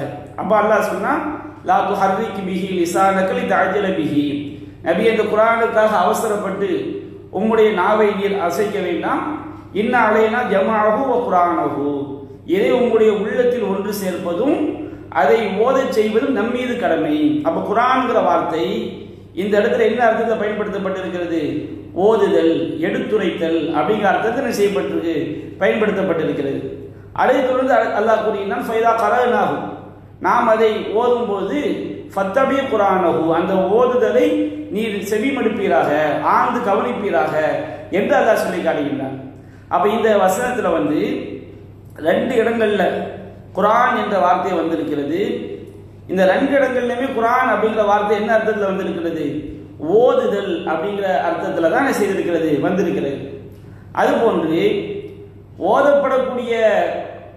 ஓதப்படக்கூடியது அப்படிங்கிற அர்த்தத்திலும் இந்த குர்ஆன் அப்படிங்கிற வார்த்தை செய்யப்பட்டிருக்கு, திருமறை குர்ஆனிலே பயன்படுத்தப்பட்டிருக்கிறது. இப்போ நாம சூரத்துல் ஃபாத்திஹாவில் இருந்து முதலாவது சூரத்துல் ஃபாத்திஹா சூரத்து நாஸ் வரைக்கும் உள்ள அந்த வசனங்களுக்கு வந்து குர்ஆன் அப்படின்னு சொல்றோம். எந்த அர்த்தத்தில்? ஓதப்படக்கூடியது. குர்ஆன்ல உள்ள எந்த ஒரு வசனத்துக்கும் நம்ம குர்ஆன் சொல்லலாம். இப்போ ஒரு அல்ஹம்துலில்லாஹி ரப்பில் ஆலமீன் அப்படிங்கிற ஒரு ஆயத்தை ஓதுறாரு, நாம சொல்லுவோம் அவர் குர்ஆனை ஓதுறாரு அப்படின்னு நம்ம சொல்லுவோம். அப்ப இந்த குர்ஆன் என்பதற்கு ஓதப்படக்கூடியது, குர்ஆன்ல உள்ள ஒவ்வொரு வசனங்களும் மனிதர்களால் ஓதப்படுகின்ற காரணத்தினால் அதற்கு குர்ஆன் அப்படிங்கிற பேரணை செய்திருக்கு வந்திருக்குது. இதே இந்த ஓதப்படக்கூடியது அப்படிங்கிற அர்த்தத்திலையும் திருமறை குர்ஆன்ல பல இடங்கள்ல வந்திருக்குது. உதாரணத்துக்காக 7வது அத்தியாயத்தில் 204வது வசனம் அல்லாஹ் சொல்லி காட்டுறான், வைதா குரியல் குர்ஆனும், குர்ஆன் ஓதப்படும் என்றால். இந்த இடத்துல அல்லாஹ் குர்ஆன் எது சொல்லி காட்டுகின்றான்? குர்ஆன்ல உள்ள அனைத்து அத்தியாயங்கள் அல்லது குர்ஆன்ல உள்ள அனைத்து வசனங்கள். அப்ப இந்த குர்ஆன் என்பது ஓதப்படக்கூடிய அத்தியாயங்களையும் வசனங்களையும் குறிக்கிறது. அப்ப வைதா குரியல் குர்ஆனும், குர்ஆன் ஓதப்படும் என்றால் ஃபஸ்தமிஉ லஹு, அதற்கு நீங்கள் செவிமடுங்கள், வான்சித்து வாய்ப்புத்தி இருங்கள் அப்படின்னு அல்லாஹ் சொல்லி காட்டுகின்றான். அப்ப இந்த இடத்துல வந்து குர்ஆன் என்பது ஓதப்பட்ட திருமறை குர்ஆன் வந்து ஓதப்படுவதனால், மனிதர்களால் ஓதப்படுவதனால் அதற்கு குர்ஆன் என்ன செய்யப்பட்டிருக்கிறது, பெயர் வைக்கப்பட்டிருக்கிறது என்பதை இந்த வசனத்தில் தான் என்ன செய்யலாம், புரிந்து கொள்ளலாம். அதுபோன்று இன்னொரு விளக்கமாக என்ன செய்யறாங்க, இந்த திருமறை வசனங்களை வந்து ஆழ்ந்து படிக்கக்கூடியவர்கள் இதற்கே குர்ஆன் என்று ஏன் பெயர் வைக்கப்பட்டது என்பதற்கு ஒரு விளக்கம் சொல்றாங்க. என்ன சொல்றாங்கன்னா, குர்ஆன் அப்படிங்கிற வார்த்தைக்கு ஒன்றிணைத்தல், இணைத்துக் கொள்ளுதல் அப்படிங்கிற அர்த்தம் இருக்குது. அப்ப இந்த குர்ஆன் வந்து மனித குலத்திற்கு தேவையான எல்லா விஷயங்களையும் இது வந்து ஒன்றிணைத்து இருப்பதினால் இதற்கு வந்து குர்ஆன் என்ற பெயர் வைக்கப்பட்டிருக்கிறது அப்படின்னு ஒரு விளக்கம் சில கொடுக்குறாங்க. அதற்கு குர்ஆன்ல ஆதாரம் இருக்குது. சூரத்து நஹல் என்ற அத்தியாயத்தில் வந்து 89வது வசனத்துல சொல்லி காட்டுறான், அல்லாஹ் கூறுகின்றான், வனஸல்னா அலைக்கல் குர்ஆன் அலைக்கல் கிதாப, நபியே இந்த வேதத்தை உமக்கு நாம் அருளினோம். எப்படிப்பட்ட வேதமாக அருளினோம்? திபியானன் லிகுல்லி ஷைஇன், எல்லா விஷயத்திற்கும் விளக்கமாக. அப்ப இந்த குர்ஆன் என்பது எல்லா விஷயத்திற்குரிய விளக்கத்தையும் என்ன செய்திருக்கிறது, உள்ளடக்கி இருக்கிறது. அப்ப குர்ஆன் என்று சொன்னால் ஒன்று சேர்த்தல், இணைத்தல் அர்த்தம் அதற்கு இருக்குது. அப்ப இந்த ஒன்று சேர்த்தல் அப்படின்னு குர்ஆனுக்கு ஏன் பெயர் வைக்கப்பட்டது? மனித குலத்துக்கு தேவை எது எதெல்லாம் முக்கிய தேவையோ அடிப்படையான விஷயங்களோ அவை அனைத்தையும் இந்த குர்ஆன் உள்ளடக்கி இருப்பதினால் இதற்கு குர்ஆன் என்று பெயர் வைக்கப்பட்டதாக என்ன செய்கின்றார்கள், ஒரு விளக்கம் கொடுக்கின்றார்கள். சரியான விளக்கமாக தான் செய்திருக்கிறது. அடுத்து நாம இந்த தெரிந்து கொள்ள இருப்பது என்னவென்றால், இப்போ குர்ஆனுக்கு வந்து குர்ஆன் அப்படின்னு அதுக்கு பெயர் சொல்லப்படுது. இதற்கு நாம நிறைய வசனங்களை ஆதாரமாக பார்த்தோம். அதுபோன்று குர்ஆன் வந்து இன்னும் பல்வேறு வார்த்தைகளால் அதற்கு பெயர் சொல்லப்படுகிறது. அல்லது அந்த குர்ஆனுக்குரிய பண்புகள் என்றே நம்ம என்ன செய்யலாம், அதை எடுத்துக்கொள்ளலாம். இப்போ குர்ஆனுக்கு வந்து அது குர்ஆன் அப்படின்னு நம்ம பெயர் சொல்ற மாதிரி குர்ஆனுக்கு வந்து அது கிதாப் அப்படின்னு என்ன செய்யறாங்க, பெயர் சொல்றாங்க. குர்ஆன்ல அல்லாஹ் பல இடங்களில் இந்த குர்ஆனை வந்து அது கிதாப், வேதம் அப்படின்னு அல்லாஹ் என்ன செய்யறான், சொல்லி காட்டுறான். சூரத்துல் அன்பியா உதாரணத்துக்கு ஒரு வசனம், அன்பியா என்கின்ற அத்தியாயத்தில் வந்து 10வது வசனம், லகத் அன்ஸல்னா இலைக்கும் கிதாபன், நாம் உங்களுக்கு ஒரு வேதத்தை அருளி இருக்கின்றோம், ஃபீஹி திக்ருக்கும், அதில் உங்களுக்கு தேவையான அறிவுரை இருக்கிறது. அலிஃப் லாம் மீம் தாலிக்கல் கிதாப்ங்கற அல்லாஹ், இது வேதம் அப்படி அல்லாஹ் என்ன செய்றான், சொல்லி காட்டுறான். அப்ப குர்ஆனுக்கு வந்து அல் கிதாப் என்ற பெயரும் என்ன சொல்லப்படுகிறது. அது மாதிரி திருமறை குர்ஆன் பல்வேறு இடங்களில் அல் ஃபுர்கான் என்ற பெயராலும் அது சொல்லப்படுகிறது, என்ற பண்பாலும் சொல்லப்படுகிறது. குர்ஆனுக்குரிய பண்பு என்ன? ஃபுர்கான், நன்மை தீமையை பிரித்து காட்டக்கூடியது. எது நல்லது, எது கெட்டது, எது சத்தியம், எது அசத்தியம், எது சொர்க்கத்தில் கொண்டு போய் சேர்க்கும், எவை நரகத்தில் கொண்டு போய் சேர்க்கும் என்று திருமறை குர்ஆன் செய்கிறது, பிரித்து காட்டக்கூடிய வேதமாக இருப்பதனால் குர்ஆனுக்கு ஃபுர்கான் என்ற பெயரும் சொல்லப்படுகிறது. உதாரணத்திற்கு சூரத்துல் ஃபுர்கான் என்ற அத்தியாயத்தில் வந்து 1வது வசனம், தபாரக்கல்லதி நஸ்ஸலல் ஃபுர்கான அலா அப்திஹி, இந்த ஃபுர்கானை தன்னுடைய அடியார் மீது இறக்கி வைத்தவன் பாக்கியம் நிறைந்தவன் என்று அல்லாஹ் சொல்லி காட்டுகின்றான். அப்போ குர்ஆனுக்கு வந்து ஃபுர்கான் என்ற பெயரும் என்ன செய்கிறது இருக்கிறது. நம்ம அது திக்ர், குர்ஆனை வந்து அல்லாஹ் திக்ர் அறிவுரை அப்படிங்கிற வார்த்தையாலும் அல்லாஹ் என்ன செய்கின்றான், பல்வேறு இடங்களில் குறிப்பிடுகின்றான். உதாரணத்திற்கு சூரத்துல் ஹிஜ்ர் என்ற அத்தியாயத்தில் 9வது வசனம், இன்னா நஹு நஸல்னா திக்ர, இந்த திக்ர் இந்த அறிவுரை, இந்த இடத்துல அல்லாஹ் அறிவுரை என்று எதை சொல்கின்றான், திருமறை குர்ஆனை தான் அல்லாஹ் சொல்கின்றான். இன்னா நஹு நஸல்னா திக்ர், இந்த அறிவுரையை நாமே அருளினோம், வ இன்னா லஹு லஹாஃபிலூன், நாமே இதை பாதுகாக்கக்கூடியவர்கள் என்று அல்லாஹ் கூறுகின்றான். அதுபோன்று குர்ஆன் வந்து பல்வேறு வசனங்கள்ல அத்தன்சீல்னா சிறிது சிறிதாக அருளப்பட்டது, சிறிது சிறிதாக இறக்கப்பட்டது என்பது அந்த தன்சீல் என்ற வார்த்தைக்குரிய பொருள். அப்போ குர்ஆனை வந்து அல்லாஹ் பல்வேறு வசனங்கள் தன்சீல் என்றும் குறிப்பிடுகின்றான். உதாரணத்திற்கு 26வது அத்தியாயத்தில் 192வது வசனம், வ இன்னஹு தன்சீலு ரப்பில் ஆலமீன், இது அகில உலகங்களை படைத்த இறைவனால் அருளப்பட்டதாகும், சிறிது சிறிதாக இறக்கப்பட்டதாகும் என்று குர்ஆனுக்கு தன்சீல் என்ற அந்த வார்த்தையாலும் சொல்லப்படுகிறது. அது மாதிரி குர்ஆன் நூர் ஒளி என்ற வார்த்தையாலும் இந்த குர்ஆன் செய்யப்படுகிறது, பெயர் சொல்லப்படுகிறது. ஏன்னா குர்ஆன் வந்து பிரகாசமான வேதம், எல்லாவற்றையும் தெள்ள தெளிவாக எடுத்துரைக்கக்கூடிய வேதம் என்ற கருத்துல வந்து அல்லாஹ் இதை நூர் ஒளி என்றும் இந்த குர்ஆனை அல்லாஹ் குறிப்பிடுகின்றான். சூரத்து நிசாவில் 174வது வசனம், யா அய்யுஹன் நாஸ் கத் ஜாஅக்கும் புர்ஹானும் ரப்பிக்கும், மக்களே உங்கள் இறைவனிடமிருந்து தெளிவான ஆதாரம் உங்களுக்கு வந்துவிட்டது, வ அன்ஸல்னா இலைக்கும் நூரம் முபீனா, தெளிவுபடுத்தக்கூடிய ஒளியை உங்களுக்கு நாம் இறக்கி வைத்திருக்கிறோம். அப்ப இந்த வசனத்துல நிறைய பல்வேறு வசனங்கள்ல அல்லாஹ் வந்து குர்ஆனை நூர் ஒளி என்று அல்லாஹ் செய்கின்றான், சொல்லி காட்டுகின்றான். அப்ப இந்த குர்ஆனுக்கு வந்து ஹுதா நேர்வழி என்று குர்ஆனுக்கு குர்ஆனிலே பெயர் சொல்லப்பட்டிருக்கிறது. ஷிஃபா நோய் நிவாரணம், இந்த குர்ஆன் வந்து நம்ம உள்ளத்தில் உள்ள பல்வேறு நோய்களுக்கு மருந்தாக இருக்கின்ற காரணத்தினால் குர்ஆனுக்கு ஷிஃபா என்ற பெயரும் சொல்லப்படுகிறது. ரஹ்மத் அருள், இது அல்லாஹ்விடம் இருந்து மனித குலத்துக்கு வழங்கப்பட்ட அருளாக இருப்பதனால் ரஹ்மத் என்ற பெயரும் குர்ஆனுக்கு சொல்லப்படுகிறது. ஓ மௌஇதா உபதேசம், இறைவனுடைய பல்வேறு உபதேசங்கள் நிறைந்து காணப்படுவதனால் குர்ஆனுக்கு உபதேசம் என்றும் குர்ஆன் என்ன செய்கிறது சொல்லி காட்டுகிறது. இந்த நான்குமே ஒரே வசனத்தில் வருது. சூரத்து யூனுஸ்ல 57வது வசனம், யா அய்யுஹன் நாஸ் கத் ஜாஅத்துக்கும் மௌஇதத்துன் ரப்பிக்கும், மனிதர்களே உங்கள் இறைவனிடமிருந்து தெளிவான உபதேசம் வந்துவிட்டது. மௌஇதான் அல்லாஹ் சொல்லி காட்டுறான். வ ஷிஃபாஉ லிமா ஃபி சுதூர், உங்கள் உள்ளங்களுக்குரிய நோய் நிவாரணம், உங்கள் உள்ளங்களுக்குரிய அருமருந்து உங்களுக்கு வந்துவிட்டது. வ ஹுதன் நேர்வழி வந்துவிட்டது. வ ரஹ்மத்துல் முஃமினீன், இறை நம்பிக்கையாளர்களுக்கு அருள் வந்துவிட்டது என்று அல்லாஹ் கூறுகின்றான். அதுபோன்று இந்த குர்ஆனுக்கு வந்து முபாரக் பாக்கியம் நிறைந்தது, பரக்கத் நிறைந்தது என்றும் அல்லாஹ் அந்த குர்ஆனை பற்றி அல்லாஹ் குறிப்பிடுகின்றான்.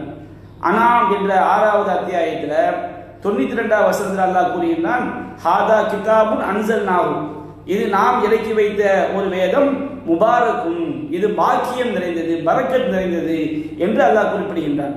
அதுபோன்று இந்த திருமறை குர்ஆனை முபீன் தெளிவுபடுத்தக்கூடியது, முபீன் என்ற வார்த்தைக்கு தெளிவுபடுத்தக்கூடியது என்ற பொருளும் உண்டு, தெளிவானது என்ற பொருளும் உண்டு.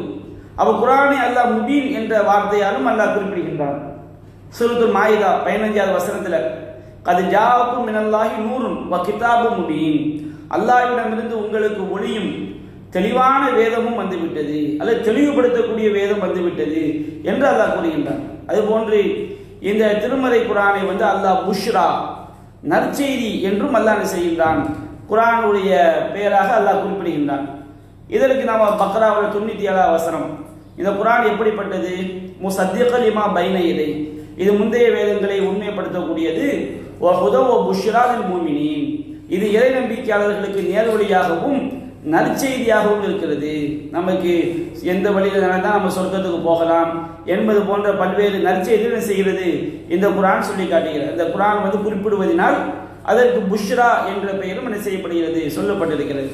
அம்மா இந்த குர்ஆனுக்கு வந்து அசீஸ், யாவற்றையும் மிகைத்தது, மேலோங்கக்கூடியது. இந்த குர்ஆனை யார் பொய்ப்படுத்துவதற்காக முனைந்தாலும் அதை விட இந்த குர்ஆனை யாரும் பொய்ப்படுத்த முடியாது, இதுதான் மேலோங்கி நிற்கும்.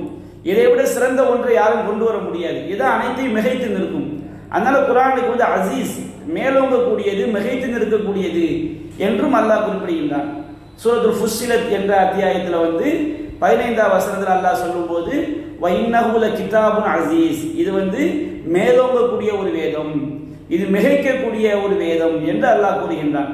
அது மாதிரி இந்த குர்ஆனை வந்து அல்லாஹ் மஜீத், கீர்த்தி மிக்கது, புகழ் மிக்கது என்றும் அல்லாஹ் கூறுகின்றான்.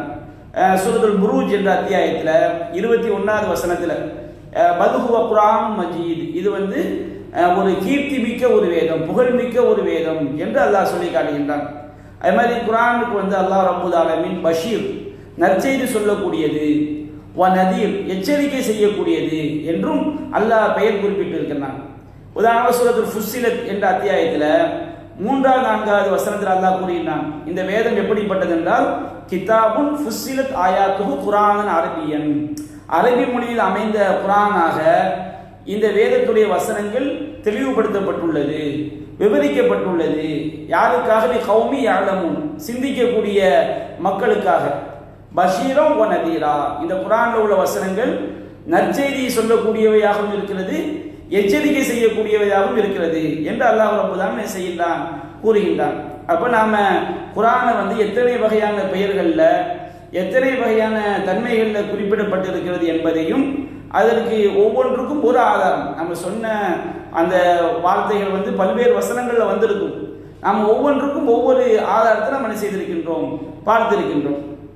அடுத்து வந்து நம்ம பார்க்க போகிற விஷயம் என்னன்னா, குர்ஆனுக்கும் ஹதீஸுக்கும் என்ன வித்தியாசம் அப்படின்னு நம்ம பார்க்க போகிறோம். இப்போ ஹதீஸ் அப்படின்னு சொன்னோம்னா, ஹதீஸ் அப்படிங்கிற வார்த்தைக்கு பல பொருட்கள் இருக்கிறது. அதில் ஒரு பொருள் என்னன்னு சொன்னால் பேச்சு. அப்போ இந்த திருமறை குர்ஆன் இருக்கு பாருங்க, திருமறை குர்ஆனையும் ஹதீஸ் என்ற வார்த்தையால் என்ன செய்யப்பட்டு சொல்லப்பட்டிருக்கிறது. எந்த அர்த்தத்தில்? அல்லாஹ்வுடைய பேச்சாக இந்த குர்ஆன் இருப்பதனால திருமறை குர்ஆனுக்கும் ஹதீஸ் என்ற பெயர் என்ன செய்யப்பட்டிருக்கிறது, சொல்லப்பட்டிருக்கிறது. இப்போ சூரத்து நிசாவில் வந்து 87ஆவது வசனத்தில் அல்லாஹ் சொல்கின்றான், ஒமன் அஸ்தகு மினல்லாஹி ஹதீஸா, அல்லாஹ்வை விட பேச்சில் மிக உண்மையாளன் யார் என்று அல்லாஹ் கேட்கிறான். அல்லாஹ்வை விட உண்மையை பேசக்கூடியவன் யார் என்று அல்லாஹ் செய்கின்றான், கூறுகின்றான். அப்ப இந்த இடத்துல வந்து இறைவனுடைய பேச்சுக்கு வந்து ஹதீஸ், ஒரு அல்லாஹ்வுடைய பேச்சு என்ற அர்த்தத்தில் வந்து ஹதீஸ் என்ற வார்த்தை என்ன செய்யப்பட்டிருக்கிறது, பயன்படுத்தப்பட்டிருக்கிறது. அதே நேரத்தில் இப்போ குர்ஆன் அல்லாத நபிகள் நாயகத்துடைய போதனை இருக்கு பாருங்க, அதுக்கும் நாம ஹதீஸ்ன்னு சொல்லுவோம். நம்ம நடைமுறை இஸ்லாமிய புழக்கத்தில் ஹதீஸ் என்றால் இது எதுக்கு சொல்லப்படுகிறது, நாம விளங்கிக் கொள்ளணும். நபிகள் நாயகம் சொன்னதாக, அதாவது நபிகள் நாயகம் வரை உறுதிப்படுத்தப்பட்ட நபிகள் நாயகத்துடைய சொல், நபிகள் நாயகத்துடைய செயல், நபிகள் நாயகத்துடைய அங்கீகாரம், நபிகள் நாயகத்தை பற்றிய வர்ணனை, இந்த 4க்கும் பேர் ஹதீஸ். நபிகள் நாயகம் சொன்னதாக உறுதிப்படுத்தப்பட்டிருக்கும், நபிகள் நாயகம் செய்ததாக உறுதிப்படுத்தப்பட்டிருக்க வேண்டும், நபிகள் நாயகம் அங்கீகரித்ததாக உறுதிப்படுத்தப்பட்டிருக்க வேண்டும், நபிகள் நாயகத்தை பற்றி சொல்லப்பட்டிருக்கும், அது சரியான செய்தியாக உறுதிப்படுத்தப்பட்டிருக்கும். இந்த 4க்கு தான் ஹதீஸ் என்ன செய்வாங்க. நம்ம இஸ்லாமிய புழக்கத்தில் ஹதீஸ் என்றால் இதான் ஹதீஸ், குர்ஆன் ஹதீஸ் சொல்றோம் பாருங்க. ஹதீஸ்னா என்ன? நபிகள் நாயகம் சொன்னதாக உறுதிப்படுத்தப்பட்ட, நபிகள் நாயகம் வரை உறுதிப்படுத்தப்பட்ட நபிகள் நாயகத்துடைய சொல், நபிகள் நாயகத்துடைய செயல், நபிகள் நாயகத்துடைய அங்கீகாரம், நபிகள் நாயகத்தை பற்றிய வர்ணனைகள், இதுக்கு பேர் தான் இது ஹதீஸ். இப்போ ஒரு சின்ன உதாரணம், இப்போ நபிகள் நாயகத்துடைய சொல்ல ஹதீஸ்ன்னு சொல்றோம் பாருங்க, அதுக்கு என்ன உதாரணம்? புகாரியில் இடம்பெற்றிருக்கிறது, நாம் எல்லாம் அறிந்த ஒரு செய்தி தான். நபிகள் நாயகம் சொன்னார்கள், இன்னமல் அமாலு பின்னியாத் வ இன்னமா லிகுல்லி இம்ரிஇம் மா நவா, செயல்கள் அனைத்தும் எண்ணங்களை பொறுத்து தான் அமைகிறது, ஒவ்வொரு மனிதனுக்கும் அவன் எண்ணியதுதான் கிடைக்கும் என்று நபிகள் நாயகம் சொல்றாங்க. நபிகள் நாயகம் சொன்ன ஒரு வார்த்தை, அப்ப நபிகள் நாயகம் சொன்னதாக உறுதிப்படுத்தப்பட்டிருக்கிறது. இதற்கு பெயர் ஹதீஸ். அவன் நபிகள் நாயகத்துடைய செயல், நபிகள் நாயகம் தொழும்போது வந்து கைகளை இப்படித்தான் அவர்கள் வைப்பார்கள், இடது கையை நெஞ்சின் மீது வைத்து வலது முன்கையை அதனுடைய முன்கை மணிக்கட்டு குடங்கை இந்த 3லையும் பார்க்குற மாதிரி வைப்பாங்க அப்படின்னு ஒரு சஹாபி நபிகள் நாயகத்துடைய செயலை பற்றி அறிவிப்பாங்க.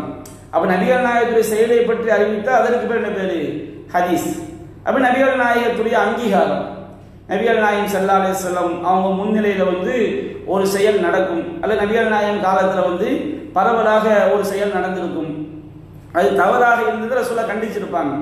அப்போ நபிகள் நாயகத்துடைய முன்னிலையில் ஒரு செயல் நடந்து அதை நபிகள் நாயகம் கண்டிக்கவில்லை என்றார், அல்லது நபிகள் நாயகம் அதை பற்றி நபிகள் நாயகம் தெரிந்து அது பற்றி எதுவுமே கூறவில்லை என்றால் அதை நபிகள் நாயகம் என்ன செய்திருக்கிறார்கள், அங்கீகரித்திருக்கின்றார்கள் என்பதை நாம் புரிந்து கொள்ள வேண்டும்.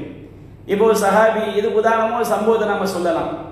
ஒரு சஹாபி என்ன செய்வார், எப்பொழுது தொழுகை நடத்தும் போதும் அல்ஹம்து சூரா ஓதுவார், அடுத்து துணை சூறா ஓதுவார், ருக்குவுக்கு செல்வதற்கு முன்பாக என்ன செய்வார், குல் ஹுவல்லா சூறாவை ஓதிட்டு தான் ருக்குவுக்கு போவார். இது எப்போதுமே அவருடைய ஒரு செயல்.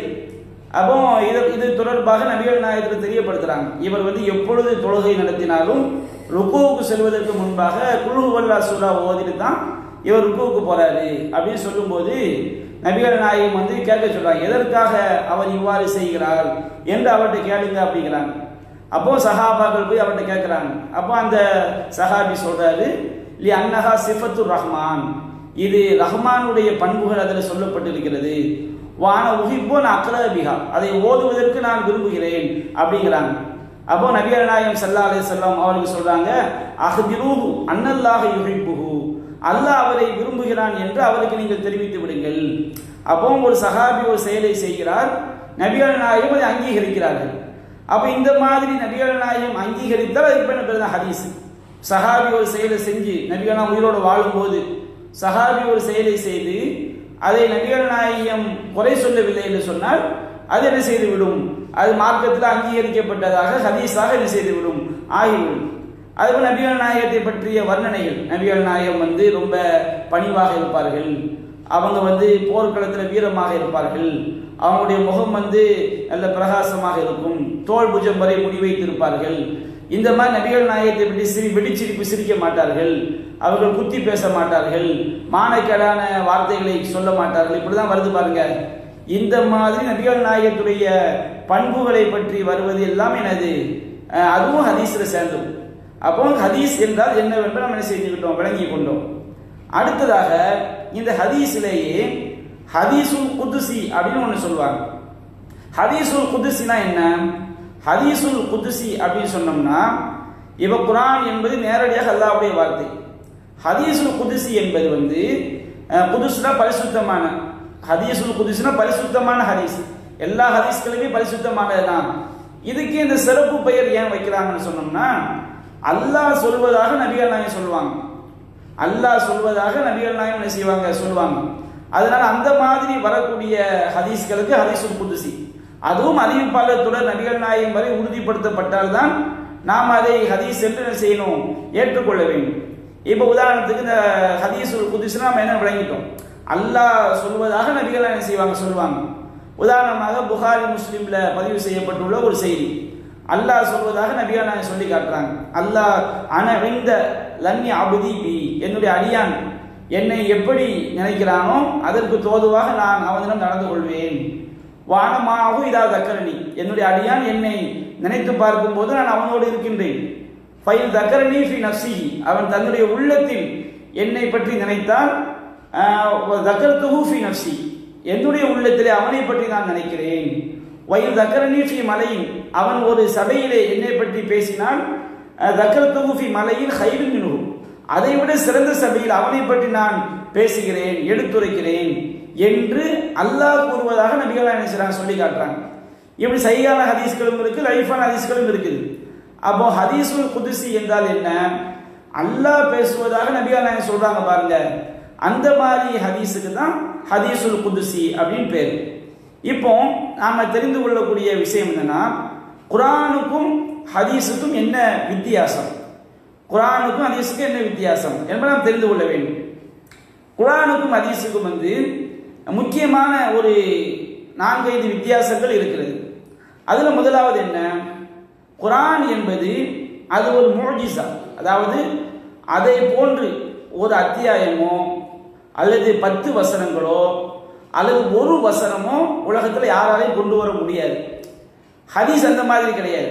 குர்ஆனுக்கு ஹதீஸ்க்குள்ள வித்தியாசம் என்ன, குர்ஆன் என்பது அற்புதம், ஹதீஸ் என்பது எந்த மாதிரி அற்புதம், குர்ஆன் சவால் விடுதா இல்லையா, குல் குன்தும் ஃபீ ரைபின் மிம்மா நஸல்னா அலா அப்தினா, நம்முடைய அடியாருக்கு நாம் அருளியது நீங்கள் சந்தேகத்தில் இருந்தால் இது போன்ற ஒரு வேதத்தை கொண்டு வாருங்கள் என்று குர்ஆன் சவால் விடுகிறது. அதுபோன்று இது போன்ற ஒரு 10 வசனங்களையாவது கொண்டு வாருங்கள், இது போன்ற ஒரு அத்தியாயத்தையாவது கொண்டு வாருங்கள், இப்படி சவால் விடுது பாருங்க. இந்த சவால் விடக்கூடிய அந்த மோஜிசா எதுக்கு மட்டும்தான்? குர்ஆனுக்கு மட்டும்தான். ஹதீஸ் என்பது அது இது போன்ற ஒரு மோஜிசா கிடையாது. இது மாதிரி ஹதீஸை கொண்டு வாங்க அப்படின்னு நம்ம என்ன செய்ய சவால் விட முடியாது. அப்போ இது ஒரு மிகப்பெரிய வித்தியாசம். குர்ஆன் என்பது அது அதை போன்று கொண்டு வர முடியாது. அந்த மாதிரி ஒரு சவால் நிறைந்த இறைவனுடைய வார்த்தை. ஹதீஸ் என்பது அந்த மாதிரி அது சவாலுக்குரிய ஒரு விஷயம் கிடையாது. இரண்டாவது குர்ஆன் என்பது அது முத்தவாத்திர். முத்தவாத்திர்னா என்ன? அல்லாஹ்விடம் நபிகள் நாயகத்துக்கு வந்தது என்று எண்ணிலடங்கா நபி தோழர்கள் மூலமாக அது ஒரு சிறு அது அப்படி வாழையடி வாழையாக பரம்பரையாக இந்த குர்ஆன் ஒரு வார்த்தை பேசாமல் அறிவிக்கப்பட்டிருக்கிறது. ஒரு சில நபி தோழர்கள் ஒரு சில வார்த்தையை மாற்றி அறிவிப்பாங்க. இப்போ வமா ஹலக்கல் தக்கர வல் உன்சான் இருக்கும். ஒரு சஹாபியர் எப்படி ஓதியிருப்பாரு? வல்தக்கரி வல் உன்சான் ஓதியிருப்பார். உலகத்தில் ஒட்டுமொத்த சமுதாயம் வமா ஹலக்கல் தக்கர வல் உன்சான் 1000 பேர் ஓதும்போது ஒரு ஆள் மாற்றி ஓதிட்ட ஷாதாயிரம், அது கணக்கில் கொள்ளப்படாது. அப்போ குர்ஆன் என்பது குர்ஆனுடைய ஒட்டுமொத்த குர்ஆனுமே முத்தவாத்திர். முத்தவாத்திர்னா என்ன அர்த்தம்? மழை துளி வேகமாக பொழியுது பாருங்க, அந்த மாதிரி இதற்கு எண்ணற்ற அறிவிப்பாளர்கள் இதுதான் குர்ஆன் என்று நபிகள் நாயகம் காலத்தில் இருந்து இன்றைக்கு வரைக்கும் காலங்கள் செல்ல எண்ணிக்கை கூடிக்கொண்டே போகிறது. அப்போ ஏராளமான அறிவிப்பாளர்களால் அது சங்கிலித்துறை விடுபடாமல் இது அப்படியே காலங்காலமாக வந்து கொண்டே இருக்கிறது. அப்போ அந்த மாதிரி ஒரு தன்மை எதுக்கு இருக்குது? குர்ஆனுக்கு இருக்குது. ஹதீஸ் என்பது அது முத்தவாத்திர் கிடையாது. ஹதீஸ்களில் ஒரு 97% செய்திகள் ஆகாதுன்னா என்ன அர்த்தம்? நபிகள் நாயகம் ஒரு சஹாபிக்கு சொல்லியிருப்பாங்க. நபிகள் நாயகத்திலிருந்து அந்த செய்தியை கேட்டது ஒரு சஹாபி, அவர் இன்னொரு ஆளுக்கு சொல்லியிருப்பார். இப்படி ஹதீஸ்களுடைய அறிவிப்பாளர் தொடரல. ஏதாவது ஒரு படித்தரத்தில் ஒரு நபர் விட்டால் கூட அது ஆகாது, தனிநபர் செய்திகள் ஆகும். அப்போ ஹதீஸ் நபிகள் நாயகத்திலிருந்து ஒரு 10 சஹாபி கேட்டது, நபிகள் நாயகத்திலிருந்து நூற்றுக்கணக்கான சஹாபிகள் கேட்டது, அப்படி வரக்கூடிய ஹதீஸ்கள் ரொம்ப கம்மி தான். ஒரு 5% தான் இருக்கும் ஒட்டுமொத்த ஹதீஸ்கள்லையும். 5 கூட அது அதிகம் தான் நினைக்கிறேன். அதிகமான செய்திகள் ஒரு நபர் 2 நபர்கள் தான் நபிகள் நாயகத்திலிருந்து கேட்டிருப்பாங்க. அது 5 நபர்கள் கேட்டிருப்பார்கள். இந்த ஒரு 10 நபர்கள் கேட்டிருப்பார்கள். இப்படித்தான் அதிகமான செய்திகள் 90% செய்திகள் 95% ஹதீஸ்கள் அது ஆகாதா தான் இருக்கும். ஆனால் குர்ஆன் அப்படி கிடையாது, அது முத்தவாத்திர். அல்லாஹ் நபிகள் நாயகம் சொன்னாங்க. நபிகள் நாயகம் மட்டும்தான் இறைவன் ஒருவன். இறைவனிலிருந்து அதை பெற்ற நபிகள் நாயகம் ஒருவர். நபிகள் நாயகத்திலிருந்து அந்த குர்ஆனை கேட்டவங்க இருக்காங்க பாருங்க, கேட்டு அடுத்த தலைமுறைக்கு கொடுத்தவர்கள் இவர்கள் கணக்கற்றவர்கள், எண்ணிக்கையில் அடங்காதவர்கள்.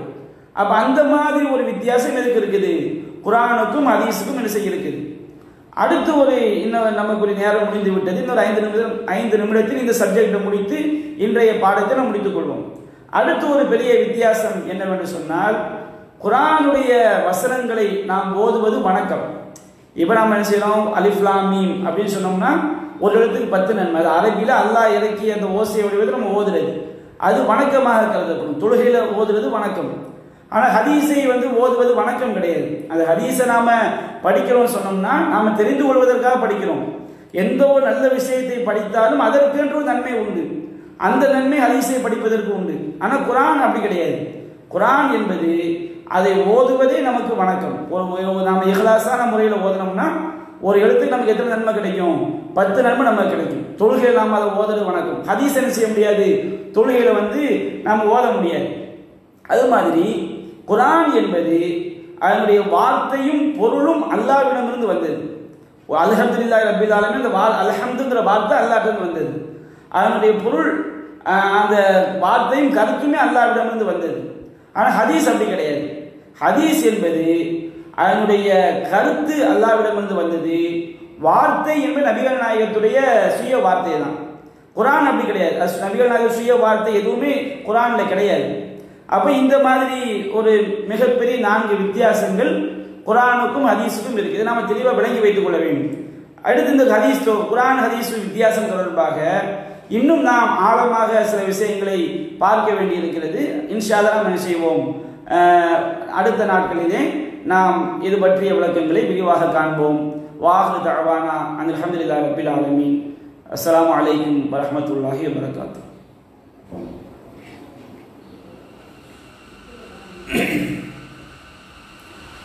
அஸ்ஸலாமு அலைக்கும் வரஹ்மத்துல்லாஹி வபரகாத்துஹு. அல்ஹம்துலில்லாஹி ரப்பில் ஆலமீன். அன்பிற்குரிய சகோதரர்களே, நாம் கடந்த 2 தினங்களாக இந்த நேரத்திலே அல்லாஹ்வுடைய கிருபையினால் உலூமுல் குர்ஆன் என்ற தலைப்பிலே திருமறை குர்ஆன் தொடர்பான அடிப்படைகள் பற்றி நாம் பார்த்து வருகின்றோம். அந்த வரிசையிலே நேற்றைய தினம் குர்ஆனுக்கும் ஹதீஸுக்கும் உள்ள வித்தியாசங்களை பற்றி நாம் தெரிந்து கொண்டோம். திருமறை குர்ஆனுக்கும் ஹதீஸுக்கும் உள்ள வித்தியாசங்கள் ஒரு 4 பெரிய வித்தியாசங்களை நேற்று நாம் குறிப்பிட்டோம். அதை நாம் சுருக்கமாக பார்த்துவிட்டு அடுத்த தகவலுக்கு நாம் சென்று விடுவோம். அதாவது திருமறை குர்ஆன் என்பது அது அல்லாஹுவால் நபிகள் நாயகம் ஸல்லல்லாஹு அலைஹி வஸல்லம் அவர்களுக்கு வழங்கப்பட்ட ஒரு அற்புதம். திருமறை குர்ஆன் சவால் விடுகின்றது, இது போன்று ஒரு அத்தியாயத்தை கொண்டு வந்து காட்டுங்கள், ஒரு 10 அத்தியாயங்களை கொண்டு வந்து காட்டுங்கள் என்றெல்லாம் திருமறை குர்ஆன் வந்து சவால் விடுகிறது. அப்போ இந்த மாதிரி ஒரு சவால் விடக்கூடிய வேதம், ஒரு அற்புதமான வேதம் திருமறை குர்ஆன். ஹதீஸ் என்பது அந்த மாதிரி ஒரு சவால் விடக்கூடிய ஒரு விஷயம் கிடையாது. இது ஒரு வித்தியாசம். அதுபோன்று குர்ஆன் என்பது அது முத்தவாத்திர் என்று சொன்னால் நபிகள் நாயகம் ஸல்லல்லாஹு அலைஹி வஸல்லம் அவர்கள் ஒவ்வொரு வசனத்தையும் சஹாபாக்கள் கூறினார்கள். நபிகள் நாயகத்திடமிருந்து செவியேற்றவர்கள் அதிகமான நபர்கள். ஒட்டுமொத்த குர்ஆனும் அதிகமான சஹாபாக்களால், அதிகமான நபர்களால் அடுத்த தலைமுறைக்கு அது குர்ஆன் என்று எடுத்துச் சொல்லப்பட்டது. இப்படி காலங்கள் செல்ல செல்ல அந்த திருக்குர்ஆனுடைய அறிவிப்பாளர்கள் எண்ணி நடங்காதவர்கள், நபிகள் நாயகம் ஸல்லல்லாஹு அலைஹி வஸல்லம் காலத்திலிருந்து இன்றைக்கு வரைக்கும். ஆனால் ஹதீஸ்கள் என்பது ஆகாது என்று சொன்னால் 90% ஹதீஸ்கள் நபிகள் நாயகத்திடமிருந்து அதை நேரடியாக கேட்டவர்கள் 1 நபர்கள் 2 நபர்களாகத்தான் இருப்பார்கள்.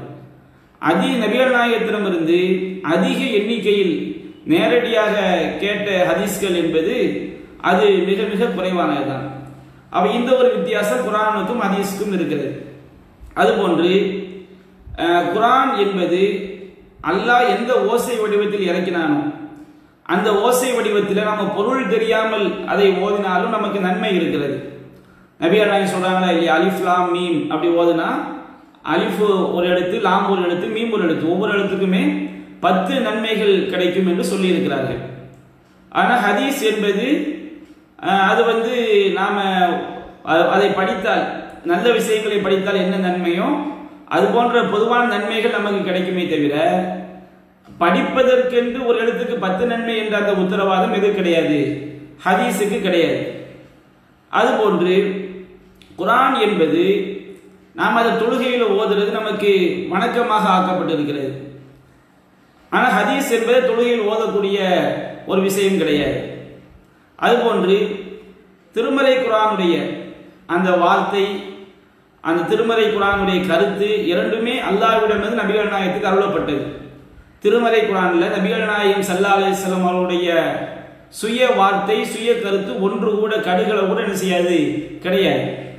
ஹதீஸ் என்பது அல்லாஹ்விடமிருந்து அதனுடைய கருத்து நபிகள் நாயகத்திற்கு அருளப்பட்டிருக்கும்.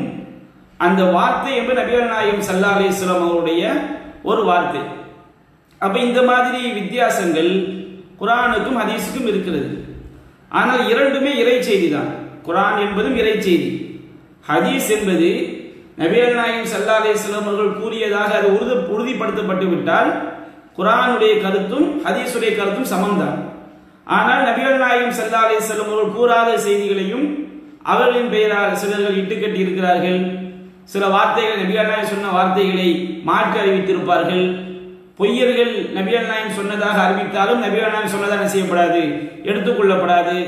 பலவீனமானவர்கள் நபிகள் நாயகம் சொன்னதாக அறிவித்தாலும் நபிகள் நாயகம் கூறியதாக செய்யப்படாது, கருதப்படாது.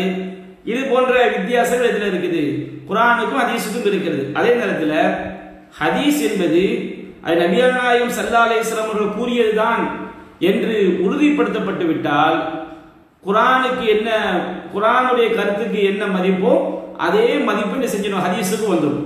ஏன்னா ஹதீஸ் என்பதும் நபிகள் நாயகத்துடைய பேச்சு என்பதும் மார்க்கம் தொடர்பான பேச்சும் அது இறை செய்தி தான். அல்லாஹ் சொல்லி காட்டுகின்றான், வமா யன்திகு அனில் ஹவா இன் ஹுவ இல்லா வஹீ யூஹா.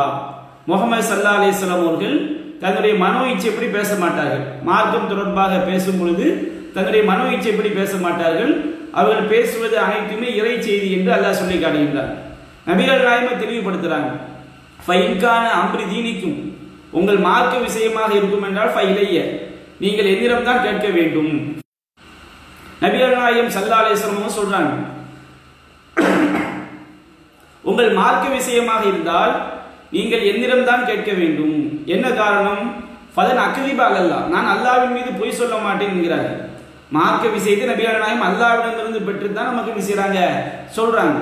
அப்ப அல்லாஹ்விடமிருந்து பெற்று சொல்லும் போது அதுல அவன் பொய் சொல்ல மாட்டேன் அப்படின்னு நபிகள் நாயகம் சொல்லி காட்டுறாங்க.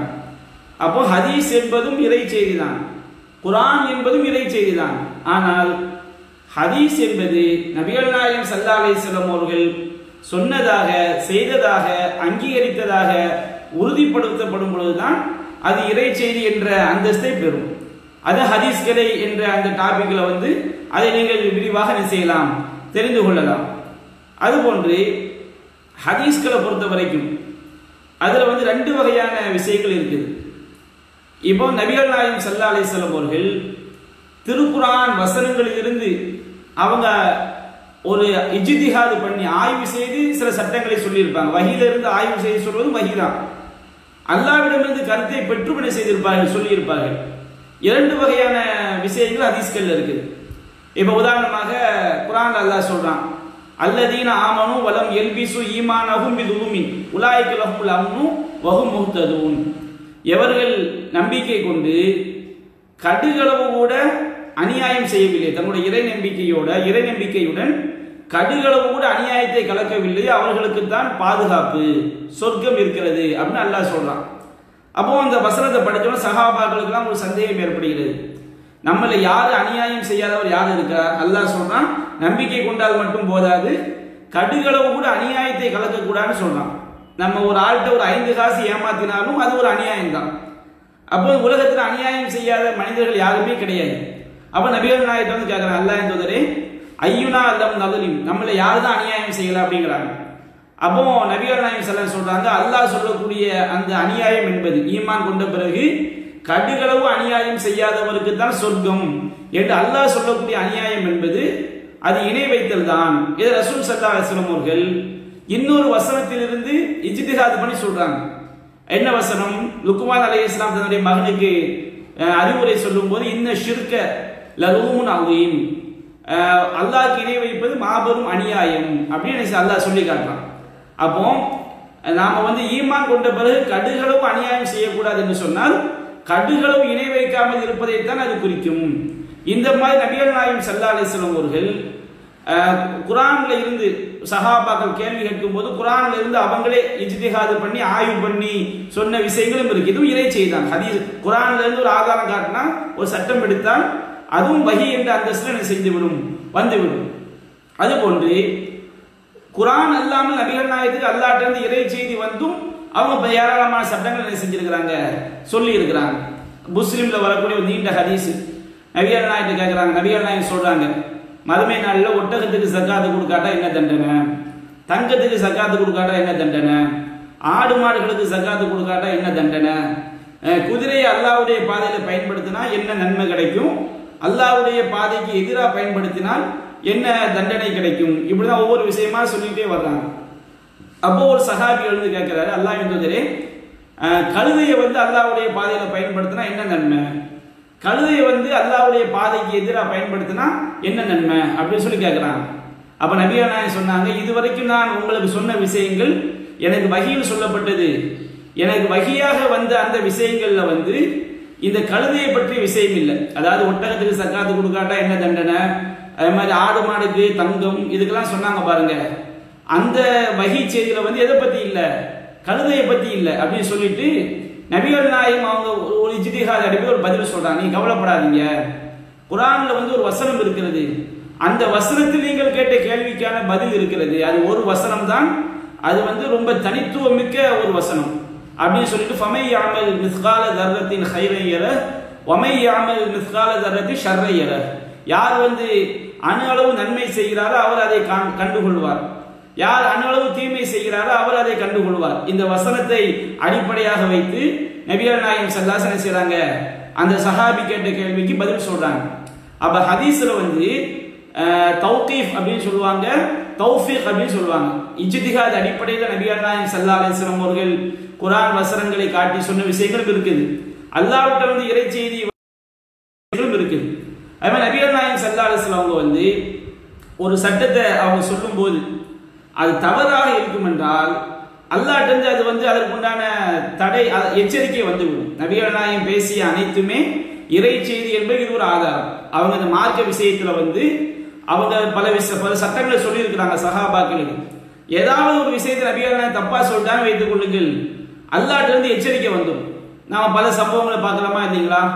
பத்ர் யுத்தம் முடிந்த பிறகு அந்த கனிமத்தை எடுக்கிற விஷயத்துல நபிகள் நாயகம் ஸல்லல்லாஹு அலைஹி வஸல்லம் செய்றாங்க, எதிரிகள்ட்ட இருந்து அபராதத்தை வாங்கி கொண்டு அவங்களை விடுவிச்சிடலாம் அப்படிங்கிற முடிவுக்கு வர்றாங்க. இந்த நபிகள் நாயகம் எடுத்த இந்த முடிவு தவறான முடிவு. அதற்குண்டான எச்சரிக்கை அல்லாஹ்ட்ட என்ன செய்து நபிகள் நாயகம் ஸல்லல்லாஹு அலைஹி வஸல்லம் அவங்களுக்கு வந்திருக்கு. அது மாதிரி நபிகள் நாயகம் ஸல்லல்லாஹு அலைஹி வஸல்லம் நான் தேன் சாப்பிட மாட்டேன்னு சொல்லும் போது அது தொடர்பான எச்சரிக்கை அல்லாஹ்விடமிருந்து வந்திருக்கிறது. அப்ப ஸைது அவங்களுடைய விஷயத்துல ரசூல் ஸல்லல்லாஹு அலைஹி வஸல்லம் அவங்க சில விஷயங்களை வெளியே சொல்ல பயப்படும் போது அதற்குண்டான கண்டனம் அல்லாஹ்விடமிருந்து வந்திருக்கிறது. இப்படி நபிகள் நாயகம் ஸல்லல்லாஹு அலைஹி வஸல்லம் அவங்க மார்க்கம் தொடர்பாக பேசக்கூடிய பேச்சுக்கள் வஹியாக இருக்கின்ற காரணத்தினால் அதுல ஏதாவது தவறு வந்துவிடும் என்றால் அல்லாஹ் என்ன செய்து விடுவான், அதை எச்சரித்து விடுவான், அல்லது அதை அல்லாஹ் திருத்தம் செய்து கொடுத்து விடுவான். இதற்கு ஏராளமான சான்றுகள் என்ன செய்து இருக்கிறது. அப்ப இந்த குர்ஆன் சுன்னாவுக்கு மத்தியில் உள்ள, குர்ஆனுக்கும் ஹதீஸுக்கும் மத்தியில் உள்ள இந்த வித்தியாசத்தை நாம் என்ன செய்ய வேண்டும், தெளிவாக புரிந்து கொள்ள வேண்டும். அடுத்ததாக நாம போகக்கூடிய எடுத்துக்கொள்ளக்கூடிய விஷயம் வஹி. இந்த திருமறை குர்ஆன் அனைத்துமே நபிகள் நாயகம் ஸல்லல்லாஹு அலைஹி வஸல்லம் அவர்களுக்கு வஹி மூலம் தான் செய்யப்பட்டிருக்கிறது, அருளப்பட்டிருக்கிறது. ஹதீஸ்களும் நபிகள் நாயகம் ஸல்லல்லாஹு அலைஹி வஸல்லம் அவர்களுக்கு வஹி மூலம் செய்யப்பட்டிருக்கிறது, அருளப்பட்டிருக்கிறது. இன்றைய காலகட்டத்தை பொறுத்த வரைக்கும் நபிகள் நாயகம் வாழக்கூடிய காலகட்டத்தில் வானத்திலிருந்து நபிகள் நாயகம் ஸல்லல்லாஹு அலைஹி வஸல்லம் அவர்களுக்கு செய்தி வருகிறது என்பதை நம்புவது அறிவுக்கு தூரமான விஷயமா இருக்கலாம். ஆனா இன்றைய காலத்தில் அது ஒரு தூரமான விஷயம் கிடையாது. இன்றைக்கு மனித அறிவுக்கு உட்பட்டு மனிதன் நம்ம செல்போன் பயன்படுத்துறோம். இங்க இருந்து அமெரிக்காவில் உள்ள ஒருவரோட நம்ம என்ன செய்யறோம், ஒரு தொடர்பு, அந்த தொடர்பை கண்ணால் பார்க்க முடியாது, கண்ணால் பார்க்க முடியாத தொடர்பை கொண்டு நம்ம செல்போன்ல பேசுறோமா இல்லைங்களா, ஒரு தொடர்பு இருக்குதா இல்லைங்களா? தொலைக்காட்சி பார்க்கிறோம், வானொலி கேட்கிறோம், வீடியோ காலிங் பேசுறோம், எத்தனையோ வசதிகள் இன்றைக்கு ஃபேஸ்புக்கில் இன்றைக்கு நம்ம இங்க உட்கார்ந்து பேசிக்கிட்டு இருக்கிறோம். பல்வேறு பகுதிகளில் உள்ள மக்கள் என்ன செய்றாங்க, இணையதளம் வழியாக ஃபேஸ்புக் வழியாக பார்த்து கொண்டு இருக்கிறார்கள். அப்போ மனித அறிவுக்கு இவ்வளவு முடியும் போது ஒரு தொடர்பு இல்லாமல் நேரடியாக சென்றுதான் பேச வேண்டும் என்று இல்லாமல் மனிதனே இவ்வளவு டெக்னாலஜியை உருவாக்கும் பொழுது படைத்த இறைவனுக்கு அது முடியாதா? தன்னுடைய தூதரோடு தொடர்பு கொண்டு பேசுவது என்பது விண்ணுலகில் இருந்து கொண்டு மண்ணுலகில் உள்ள தூதருக்கு செய்தி அறிவித்தல் என்பது அது இறைவனுக்கு முடியாத ஒரு காரியம் கிடையாது. மனிதர்களை விட மனித அறிவுக்கும் இறைவனுடைய அறிவுக்கும் ஒப்பீடு செய்ய முடியுமா? ஊத்திட்டும் இல்லா கலீலா. மனிதர்களுக்கு வழங்கப்பட்ட அறிவு என்பது அது ரொம்ப ரொம்ப குறைவுதான். அவர் இந்த குறைவான அறிவை கொண்டே மனிதன் இவ்வளவு பெரிய டெக்னாலஜியை உருவாக்கி இருக்கும் பொழுது இறைவனுக்கு அது முடியாத ஒரு காரியம். இறைவனை பொறுத்தவரை அது மிக மிக மிக மிக அற்பமான ஒரு விஷயம்தான். அப்ப இன்றைய விஞ்ஞான உலகத்துல எப்படி விண்ணுலகிலிருந்து மண்ணுலகிற்கு இறைவன் தொடர்பு கொள்ள முடியும் அப்படிங்கிற அந்த லாஜிக் அது நம்ப முடியாத ஒரு விஷயம் கிடையாது, ரொம்ப இலகுவான ஒரு விஷயம்தான். அது குர்ஆனிலே அல்லாஹ் சொல்லி காட்டுகின்றான். ஃபுஸ்ஸிலத் என்ற அத்தியாயத்துல 53வது வசனத்துல சனுரீஹிம் ஆயாத்தினா ஃபில் ஆஃபாக் வ ஃபி அன்ஃபுஸிஹிம், இந்த உலகத்தின் அனைத்து திசைகளிலும் அவர்களுக்கு உள்ளேயும் நம்முடைய சான்றுகளை நாம் அவர்களுக்கு காட்டுகிறோம். ஹத்தா யதபய்யன லஹுல் ஹக், இது உண்மை என்பது அவர்களுக்கு தெளிவாவதற்காக. நாம் இந்த உலகத்தில் உள்ள ஒவ்வொரு விஷயத்தை நாம் சிந்தித்தாலே மனிதனுக்கு இது இயலும் போது இறைவனுக்கு அது முடியாதா? படைத்த இறைவனுக்கு இயலாதா? அப்ப நாம உண்மையை வழங்கிக் கொள்வதற்காக நம்ம உடலுக்கு உள்ளேயும் சரி, உலகத்துல எல்லா புறங்களிலும் சரி, நாம் உண்மையை விளங்கிக் கொள்வதற்குரிய சான்றுகளை காட்டுகின்றோம் என்று அல்லாஹ் செய்கின்றான், சொல்லி காட்டுகின்றான்.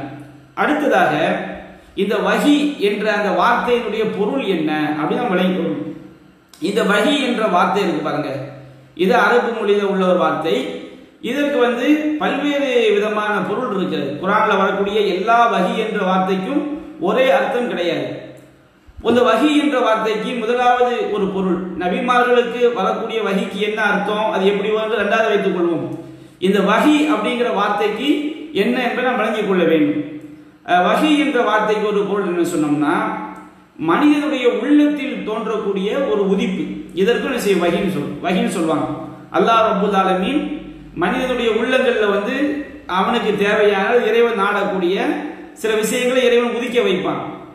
அது மார்க்கம் தொடர்பானது கிடையாது. இறைவன் நம்ம உள்ளத்துல என்னத்தை உதிக்க வைக்கிறானோ அதை நாம் என்ன செய்வோம். அந்த மாதிரி வார்த்தை அர்த்தத்திலே வஹி என்ற வார்த்தை என்ன செய்யப்பட்டிருக்கிறது, குர்ஆன்ல பயன்படுத்தப்பட்டிருக்கிறது. மூசா அலைஹிஸ்ஸலாம் அவங்களுடைய தாயார், அவங்க தாயாருக்கு அல்லாஹ் என்ன செய்தான், சூரத்துல் கஸஸ் என்ற அத்தியாயத்துல 7வது வசனத்தை சொல்லப்பட்டிருக்கிறது. வௌஹைனா இலா உம்மி மூசா, நான் மூசாவுடைய தாயாருக்கு வஹி அறிவித்தோம். அன் அர்திஹி, நீ மூசாவுக்கு பால் ஊட்டு. அவரை ஒரு பெற்ற அடுத்து அவரை அவர் விஷயத்தில் பயந்தால் அவரை ஒரு பேழையில் வைத்து அதை கடலில் விட்டு விடுவாயாக என்றெல்லாம் அல்லாஹ் செய்யறான். மூசா நபியுடைய தாயாருக்கு வஹி அறிவித்ததாக அல்லாஹ் சொல்லி காட்டுகிறான். இது எந்த வகையான வஹி? இது உள்ளத்தில் தோன்றக்கூடிய ஒரு உதிப்பு. அல்லாஹ் தான் மூசா நபியுடைய தாயார அவனுடைய உள்ளத்தை உறுதிப்படுத்துறான். எந்த தாயுடைய உள்ளமும் பெற்ற குழந்தையை தூக்கி ஆத்துல போடுறதுக்கு வராது. மூசா நபியுடைய தாயார் அப்படி செய்தார் என்று சொன்னால், அதை ரகசியமாக செய்தார் என்று சொன்னால், அவருடைய உள்ளத்தில் அந்த எண்ணத்தை உருவாக்கியவனும் அதை அந்த உள்ளத்தை உறுதிப்படுத்தியவனும் அல்லாஹ் ரப்புல் ஆலமீன் தான். அப்ப அல்லாஹ் ரப்புல் ஆலமீன் மனிதனுடைய உள்ளங்களில் ஏற்படுத்தக்கூடிய உதிப்பு இருக்கு பாருங்க, இது வஹி என்ற வார்த்தையில சொல்லப்படும். அது உள்ளத்து உதிப்பு தான் அதுக்கு அர்த்தம். இந்த மாதிரி இது மார்க்க தொடர்பானது கிடையாது. இது அல்லாஹ் ரப்புல் ஆலமீன் என்ன நாடுகிறானோ அதை என்ன செய்வான், அவங்களுடைய உள்ளத்துல அல்லாஹ் ஒதுக்கி வைப்பான். அது உலக ரீதியிலான விஷயங்களாக தான் என்ன செய்யும் இருக்கும். ரெண்டாவது விஷயம் என்ன சொன்னோம்னா, அந்த பிராணிகளுக்கு விலங்கினங்களுக்கு அல்லாஹ் ஏற்படுத்தக்கூடிய இயற்கையான ஒரு உதிப்பு, இந்த இப்படித்தான் இருக்கணும், இப்படித்தான் வாழணும் என்று ஒவ்வொரு ஜீவராசிகளுக்கும் அல்லாஹ் என்ன செய்திருக்கின்றான், அந்த உதிப்பை ஏற்படுத்தி இருக்கின்றான். இதற்கும் என்ன செய்வாங்க, வஹி என்று சொல்லுவாங்க. ஜீவராசிகளுக்குரிய இயற்கையான அதனுடைய வாழ்க்கை தன்மை இப்படித்தான் வாழ வேண்டும் என்று அதற்கு அல்லாஹ் செட் பண்ணி கொடுத்திருக்கிறான், அதற்கு அல்லாஹ் அறிவித்திருக்கின்றான். அந்த மாதிரி இந்த ஜீவராசிகளுக்குரிய இயற்கையான உதிப்பிற்கு என்ன செய்வாங்க, வஹின்னு சொல்லி பயன்படுத்தப்பட்டிருக்கிறது. சூரத்து மரியம் என்ற, அதாவது சூரத்து நஹல் என்ற அத்தியாயத்தில் 68வது வசனத்துல தேடிக்கு அல்லாஹ் வஹி அறிவித்ததை பற்றி அல்லாஹ் சொல்லி காட்டுகின்றான். வௌஹா ரப்புக இலன் நஹல் அனித்தஹதி மினல் ஜிபாலி புயூதா வ மினஷ் ஷஜரி வ மிம்மா யஅரிஷூன், மலைகளிலும் மரங்களிலும் அவர்கள் மனிதர்கள் உயரமாக எழுப்பக்கூடியவற்றிலும் நீ உன்னுடைய வீட்டை எடுத்துக்கொள், நீ உனக்கு இலகுவாக்கப்பட்ட பாதைகளில் செல் என்று அல்லாஹ் என்ன செய்தான். ஒவ்வொரு தேனீக்கும் அது இயற்கை தன்மையை அல்லாஹ் உண்டாக்கிட்டான், அல்லாஹ் அறிவிச்சிட்டான். எல்லா தேனீக்கும் அது இயற்கை தன்மையாவே ஆக்கிட்டான். அது எங்கதான் வீட்டை கட்டும், மலைகள்ல மரங்கள்ல மனிதர்கள் உயரமாக எழுப்பிய இடங்கள்ல அது வீட்டை கட்டும். அது எப்படி சென்று வர வேண்டிய வழிகளையும் அதற்கு அல்லாஹ் என்ன செய்து விட்டான், உள்ளுணர்வாகவே அல்லாஹ் ஏற்படுத்தி விட்டான். இதற்கும் என்ன செய்யப்படுகிறது, வஹி என்று சொல்லப்படுகிறது. அது பாருங்க, ஷைத்தான் நம்ம உள்ளத்தில் ஏற்படுத்தக்கூடிய ஊசலாட்டங்கள் இருக்கு பாருங்க, ஷைத்தானுடைய ஊசலாட்டங்கள், இது ஷைத்தானுடைய வஹி என்ற பொருள் என்ன செய்யப்பட்டிருக்கிறது, திருமறை குர்ஆன்ல சொல்லப்பட்டிருக்கிறது. சூரத் அன்ஆம் என்ற அத்தியாயத்தில் அல்லாஹ் சொல்லி காட்டுகின்றான். வ இன்ன ஷயாத்தீன லயூஹூன இலா அவுலியாயிஹிம் லியுஜாதிலுக்கும், ஷைத்தான்கள் தங்களுடைய நண்பர்களுக்கு வஹி அறிவிக்கின்றார்கள் உங்களோடு வாதம் செய்வதற்காக. அப்ப இந்த இடத்துல வஹின்னு சொன்னோம்னா என்ன அர்த்தம், ஷைத்தான் தீய எண்ணங்களை உண்டாக்குகிறான். ஷைத்தான் அவனுடைய சகாக்களுடைய உள்ளங்கள் என்ன செய்கின்றான், தீய எண்ணங்களை ஷைத்தான் உருவாக்குகிறான் என்று நாம் என்ன செய்ய வேண்டும், இந்த இடத்துல வஹி என்பதற்குரிய அர்த்தத்தை புரிந்து கொள்ள வேண்டும். அதுபோன்று சூரத் அன்ஆம்ல 112வது வசனத்திலையும் அல்லாஹ் அந்த ஷைத்தான் என்ன செய்கின்றார்கள், ஒருவருக்கு ஒருவர் வஹி அறிவித்துக் கொள்கிறார்கள். வஹி என்று சொன்னால் தீய எண்ணங்களை என்ன செய்றாங்க, அவங்க உருவாக்குறாங்க, தீய விஷயங்களை சொல்கிறார்கள் என்ற அர்த்தத்தில் அல்லாஹ் என்ன செய்கின்றான், சொல்லி காட்டுகின்றான். அதுபோன்று அல்லாஹ் ரப்புல் ஆலமீன் மலக்குமார்களுக்கு போடக்கூடிய உத்தரவு, மலக்குமார்களுக்கு அல்லாஹ் போடக்கூடிய உத்தரவு இருக்கு பாருங்க, அதற்கும் வஹி என்று என்ன செய்யப்பட்டிருக்கிறது, சொல்லப்பட்டிருக்கிறது. இது யூஹி ரப்புக இதல் மலாயிகத்தி. உதாரணத்திற்கு அன்ஃபால் என்ற அத்தியாயத்தில் 12வது வசனம், இது யூஹி ரப்புக இதல் மலாயிகா, உமது இறைவன் வானவர்களுக்கு வஹி அறிவித்த போது எப்படி வஹி அறிவித்தான், இன்னி மஅக்கும் ஃபஸப்பித்துல்லதீன ஆமனூ, நான் உங்களுடன் இருக்கின்றேன், நம்பிக்கை கொண்டோரை நீங்கள் பலப்படுத்துங்கள். அப்ப அல்லாஹ் ரப்புல் ஆலமீன் மலக்குமார்களுக்கு இடக்கூடிய கட்டளைகளுக்கும் என்ன செய்யப்பட்டிருக்குது, அது வஹி என்ன செய்யப்பட சொல்லப்படுகிறது. அப்ப வஹி என்ற வார்த்தையினுடைய பொருளை நாம் புரிந்து கொண்டோம். வஹி என்பது மனிதனுக்கு பொதுவாக மனிதனுக்கு ஏற்படக்கூடிய உள்ளுணர்வு, இறைவன் அதை இப்படித்தான் செய்யணும் உள்ளத்தில் போட்டான்னு சொன்னோம்னா அதுக்கு வஹி என்ற வார்த்தை சொல்லப்படுகிறது. அது வஹின்னு நாம் என்ன நபிமார்களுக்கு அனுப்பக்கூடிய வஹிக்கு சம்பந்தமே கிடையாது. மனிதனை அல்லாஹ் சோதிக்க நாடும் பொழுதோ அல்லது எதை அவன் நாடக்கூடிய விஷயத்துக்கு உள்ளத்தில் சில எண்ணங்களை மனித உள்ளங்கள் அல்லாஹ் போடுவான், அதற்கும் வஹி என்ற வார்த்தை பயன்படுத்தப்பட்டிருக்கிறது. ஜீவராசிகள் அது இப்படித்தான் வாழ்க்கை அமைத்துக் கொள்ள வேண்டும் என்று அல்லாஹ் அதற்கு உத்தரவிட்டிருக்கான் பாருங்க, அதற்கும் வஹி என்ற வார்த்தை பயன்படுத்தப்பட்டிருக்கிறது. ஷைத்தான்கள் ஏற்படுத்தக்கூடிய தீய ஊசலாட்டங்களுக்கும் வஹி என்ற வார்த்தை பயன்படுத்தப்பட்டிருக்கிறது. அல்லாஹ் மலக்குமார்களுக்கு இடக்கூடிய கட்டளைகளுக்கும் என்ன செய்யப்பட்டிருக்கிறது, வஹி என்ற வார்த்தை என்ன செய்யப்பட்டிருக்கிறது, பயன்படுத்தப்பட்டிருக்கிறது. இப்போ நாம இந்த விஷயத்துல வஹி விஷயத்துல மலக்குமார்களுக்கு வானவர்களுக்கு அல்லாஹ் எப்படி வஹி அறிவிப்பான் என்பதை பற்றி நம்ம அடுத்த விஷயமாக தெரிந்து கொள்ளவிருக்கின்றோம். அல்லாஹ் ரப்புல் ஆலமீன் மலக்குமார்களோடு பேசியதாக திருமறை குர்ஆன் சொல்லி காட்டுகிறது. சூரத்துல் பக்ராவில் 30வது வசனம், அல்லாஹ் ரப்புல் ஆலமீன் ஆதம் அலைஹிஸ்ஸலாம் அவங்களை படைப்பதற்கு முன்பாக மலக்குமார்கள்ட்ட அல்லாஹ் பேசுறான். இது கால ரப்புக லில் மலாயிகத்தி இன்னி ஜாயிலுன் ஃபில் அர்தி கலீஃபா, உமது இறைவன் வானவர்களிடம் நான் பூமியில் ஒரு தலைமுறையை படைக்கப் போகிறேன் என்று கூறியதை நினைத்து பார்க்கிறான் அல்லாஹ் சொல்லி காட்டுறான். அப்போ மலக்குமார்கள்லாம் கேட்கிறான், காலோ தஜஅலு ஃபீஹா மை யுஃப்ஸிது ஃபீஹா, இறைவா இந்த பூமியில குழப்பம் செய்து ரத்தம் போட்டக்கூடிய ஒரு படைப்பையா நீ படைக்க போகிறாய். அந்த சம்பவத்தில் வானவர்களுக்கும் அல்லாஹ்வுக்கும் மத்தியில் என்ன இருக்குது, நடந்த உரையாடலை பற்றி அதை சொல்லி காட்டுகிறது. அப்ப அல்லாஹ் ரப்புல் ஆலமீன் வானவர்களோடு என்ன செய்கின்றான், அவன் உரையாடி இருக்கின்றான் என்ற தகவல் இந்த வசனம் மூலமாக நமக்கு என்ன செய்ய கிடைக்குது. நம்ம உதாரணத்திற்கு ஒரு வசனத்தை சொல்லி காட்டுறோம், இதே மாதிரி ஏராளமான வசனங்கள் இருக்கிறது. அதுபோன்று அல்லாஹ் ரப்புல் ஆலமீன் இந்த வானவர்களோடு உரையாடுவது, வானவர்களுக்கு உத்தரவிடுவது, இது வஹி என்ற வார்த்தையாக என்ன செய்யப்பட்டிருக்கிறது, சொல்லப்பட்டிருக்கிறது. நம்ம ஏற்கனவே முன்னரே சொல்லி காட்டிய வசனம் தான். சூரத்து அன்ஃபால் என்ற அத்தியாயத்தில் 12வது வசனம், இது யூஹி ரப்புக இதல் மலாயிகா, உமது இறைவன் வானவர்களுக்கு வஹி அறிவித்தான், அன்னி மஅக்கும் நான் உங்களுடன் இருக்கின்றேன், ஃபஸப்பித்துல்லதீன ஆமனு நம்பிக்கை கொண்டவர்களை நீங்கள் உறுதிப்படுத்துங்கள். அப்ப வானவர்களுக்கு அல்லாஹ் இடக்கூடிய கட்டளைகள் இருக்கு பாருங்க, அதற்கு வஹி என்ற வார்த்தை என்ன செய்யப்பட்டிருக்கிறது, பயன்படுத்தப்பட்டிருக்கிறது. வானவர்கள் இறை கட்டளையை நிறைவேற்றுறாங்கன்னா குர்ஆன் பல இடங்களில் சொல்லி காட்டுது. லா யஅஸூனல்லாஹ மா அமரஹும், அல்லாஹ் அவர்களுக்கு உத்தரவிட்டது அவர்கள் செய்ய மாட்டார்கள், மாறு செய்ய மாட்டார்கள். வயஃபஅலூன மா யுமரூன், அல்லாஹ்வினால் கட்டளையிடப்பட்டதை மட்டும்தான் செய்வார்கள். அப்போ மலக்குமார்களுக்கு அல்லாஹ்விடமிருந்து உத்தரவு பிறப்பிக்கப்படுகிறது என்பதை நாம் வழங்கிக் கொள்ள முடிகிறது. ஃபல் முகஸ்ஸிமாத்தி அம்ரான் குர்ஆன் சொல்லுது. சூரத்து தாரியாத் என்ற அத்தியாயத்தில் 4வது வசனத்தில் ஃபல் முதப்பிராத்தி அம்ரா, அதாவது முகஸ்ஸிமாத்தி அம்ரான்னு சொன்னோம்னா கட்டளைகளை பங்கிடக்கூடியவர்கள் சத்தியமாக அல்லாஹ் உத்தரவு போட்டுருவான். மலக்குமார எல்லா புறங்களுக்கும் பறந்து சென்று அல்லாஹ்வுடைய உத்தரவை என்ன செய்வாங்க, நிறைவேற்றுவாங்க. ஃபல் முதப்பிராத்தி அம்ரா, இறைவனுடைய கட்டளையை நிர்வாகம் செய்யக்கூடியவர்களுமே சத்தியமாக. அப்ப மலக்குமார்களுக்கு இறைவனிடமிருந்து கட்டளை வருகிறது, வஹி வருகிறது என்பதை நம்ம என்ன செய்யறோம், இந்த வசனங்கள் இதிலிருந்தெல்லாம் அறிந்து கொள்ள முடிகிறது. அல்லாஹ்வுடைய சாம்ராஜ்யத்தில் இந்த மலக்குமார்களுக்கு வஹி அறிவிக்கிற முறை இருக்கு பாருங்க, அது ரொம்ப ஒரு பெர்ஃபெக்டா இறைவனுடைய கண்ணியத்தை மகத்துவத்தை காட்டக்கூடிய வகையில நாம ஒப்பீடுக்காக சொல்லவில்லை, விளங்கிக் கொள்வதற்காக. எப்படின்னு சொன்னோம்னா, இப்ப நாம அந்த காலையில கோர்ட்டுக்கெல்லாம் போனோம் வச்சுக்கோங்க, நீதிபதி வர்றதுக்கு முன்னாடி ஒருத்தன் கத்துவான், எல்லாரும் அமைதியா இருங்க, நீதிபதி வரப்போகிறார் அப்படின்னு சொன்னோம்னா என்ன செய்வாங்க, ஓங்கி ஒரு சவுண்ட் அடிப்பாங்க, ஒரு சத்தம், ஒரு தட்டினோன்னா எல்லாம் அமைதியாயிரும். வக்கீல்கள்லாம் எஞ்சி நிற்பாங்க, வழக்குக்காக வந்தவங்கள்லாம் எழுந்து நிற்பார்கள். அப்படி நீதிபதி என்ன செய்வாரு, நடந்து வருவார். சாதாரண ஒரு மனிதனே ஒரு நீதிபதி வரும் பொழுதே இவ்வளவு அமைதி, இவ்வளவு பணிவு எல்லாம் மனிதர்கள் மேற்கொள்றாங்க. ஆனா அல்லாஹ் ரப்பல் ஆலமீனுடைய தர்பார் இருக்கு பாருங்க, அவனுடைய அந்த ஆட்சியில வந்து இறைவன் மலக்குமார்களுக்கு ஒரு உத்தரவு போட போகிறான்னு சொன்னோம்னா அதற்கு சில வழிமுறைகள் அல்லாஹ் செய்திருக்கின்றான், ஏற்படுத்தி வைத்திருக்கின்றான். தௌஹீத் இப்னு ஹுசைமா அப்படிங்கிற நூல்ல வந்து 206வது ஹதீஸாக செய்யப்பட்டிருக்கிறது, பதிவு செய்யப்பட்டிருக்கிறது. அல்லாஹ் ரப்பல் ஆலமீன் மலக்குமார்களுக்கு எப்படி வஹி அறிவிப்பான். நவாஸ் இப்னு சமான் ரலியல்லாஹு அன்ஹு அறிவிக்கிறாங்க.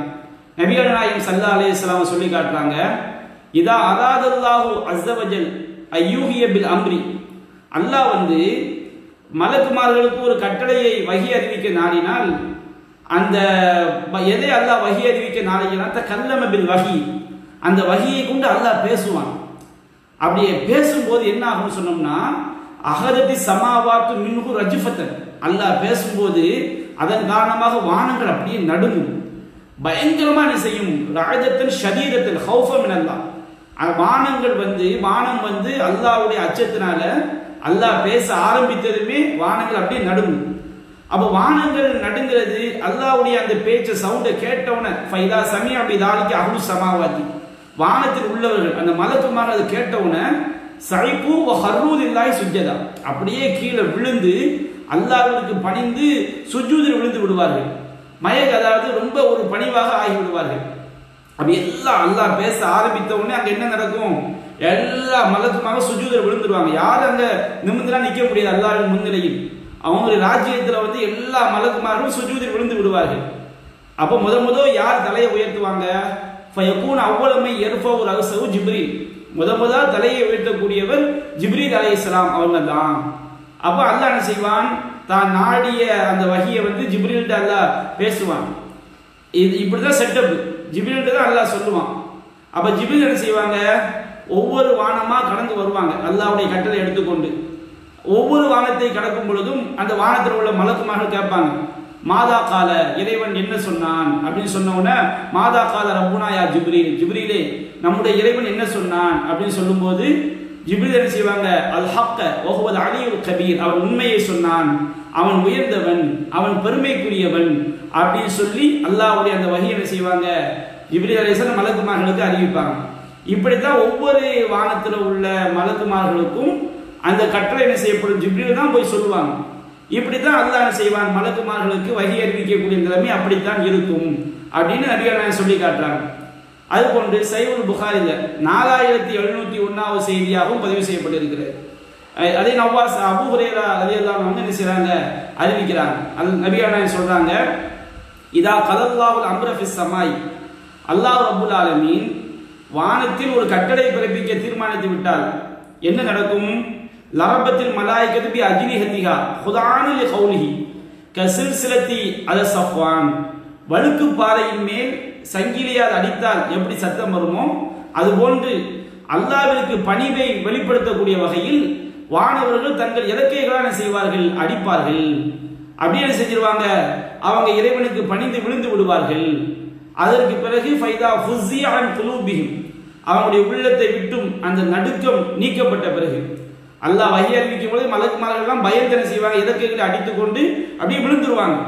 அவங்க உள்ளத்தோடு மயக்கம் நீங்கப்பட்ட பிறகு மாதா கால ரப்புக்கும், உங்கள் இறைவன் என்ன சொன்னான் என்று என்ன செய்வார்கள், அந்த வானவர்கள் கேட்பார்கள். அப்போ அந்த முதல்ல ஜிப்ரீல் வந்து அந்த வானவர்கள் சொல்லுவாங்க, அந்த வானவர்கள் தனக்கு கீழே உள்ள வானத்தில் உள்ள வானவர்கள் சொல்லுவாங்க.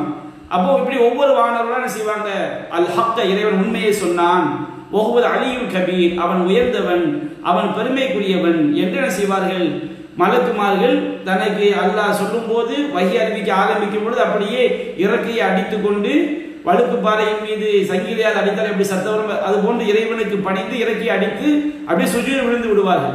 ஜிப்ரீல் அலைஹிஸ்ஸலாம் தான் முதல்ல தலையை உயர்த்துவாங்க, அல்லாஹ் என்ன சொன்னான்னு கேட்பாங்க.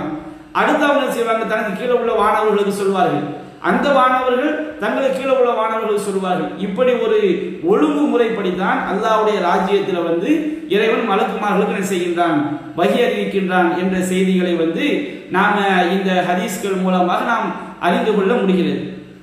இன்ஷா அல்லாஹ் நாம் நாளைய தினம் நபிமார்களுக்கு அல்லாஹ் எப்படி வஹி அறிவிப்பான். இன்றைய தினம் நாம் பார்த்தது ஹதீஸுக்கும் குர்ஆனுக்கும் உள்ள வித்தியாசம் என்ன, அதுபோன்று வஹி என்றால் என்ன, அந்த வஹிக்கு என்னென்ன பொருளில் பயன்படுத்தப்படுகிறது, மலக்குமார்களுக்கு இறைவன் எவ்வாறு வஹி அறிவித்திருக்கின்றான் என்பது பற்றிய விஷயங்களை நாம் பார்த்திருக்கின்றோம்.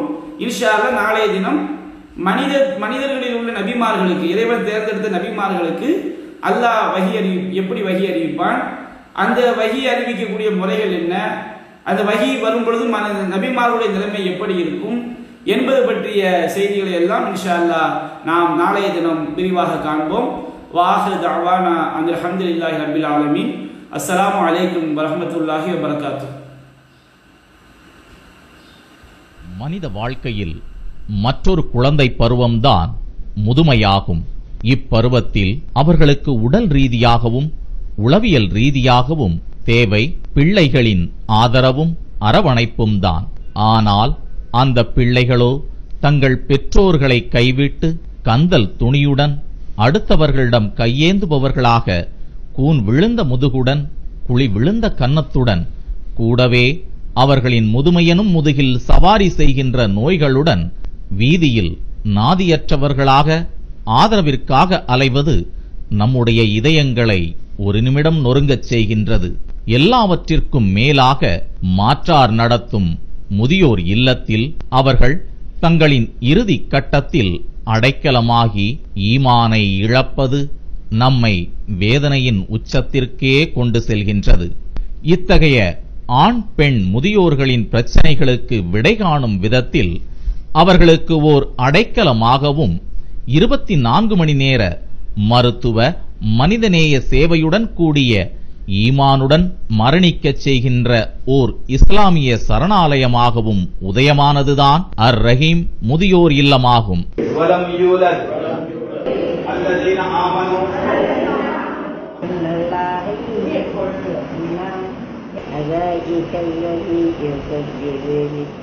தமிழ்நாடு தௌஹீத் ஜமாத் நடத்துகின்ற மனிதநேயம் காக்கின்ற இந்த சேவை நிறுவனத்திற்கு உங்கள் நன்கொடைகளையும் ஜகாத் தொகைகளையும் வாரி வழங்கி வல்லோன் அல்லாஹுவின் அருளை பெறுமாறு அன்புடன் கேட்டுக்கொள்கிறோம்.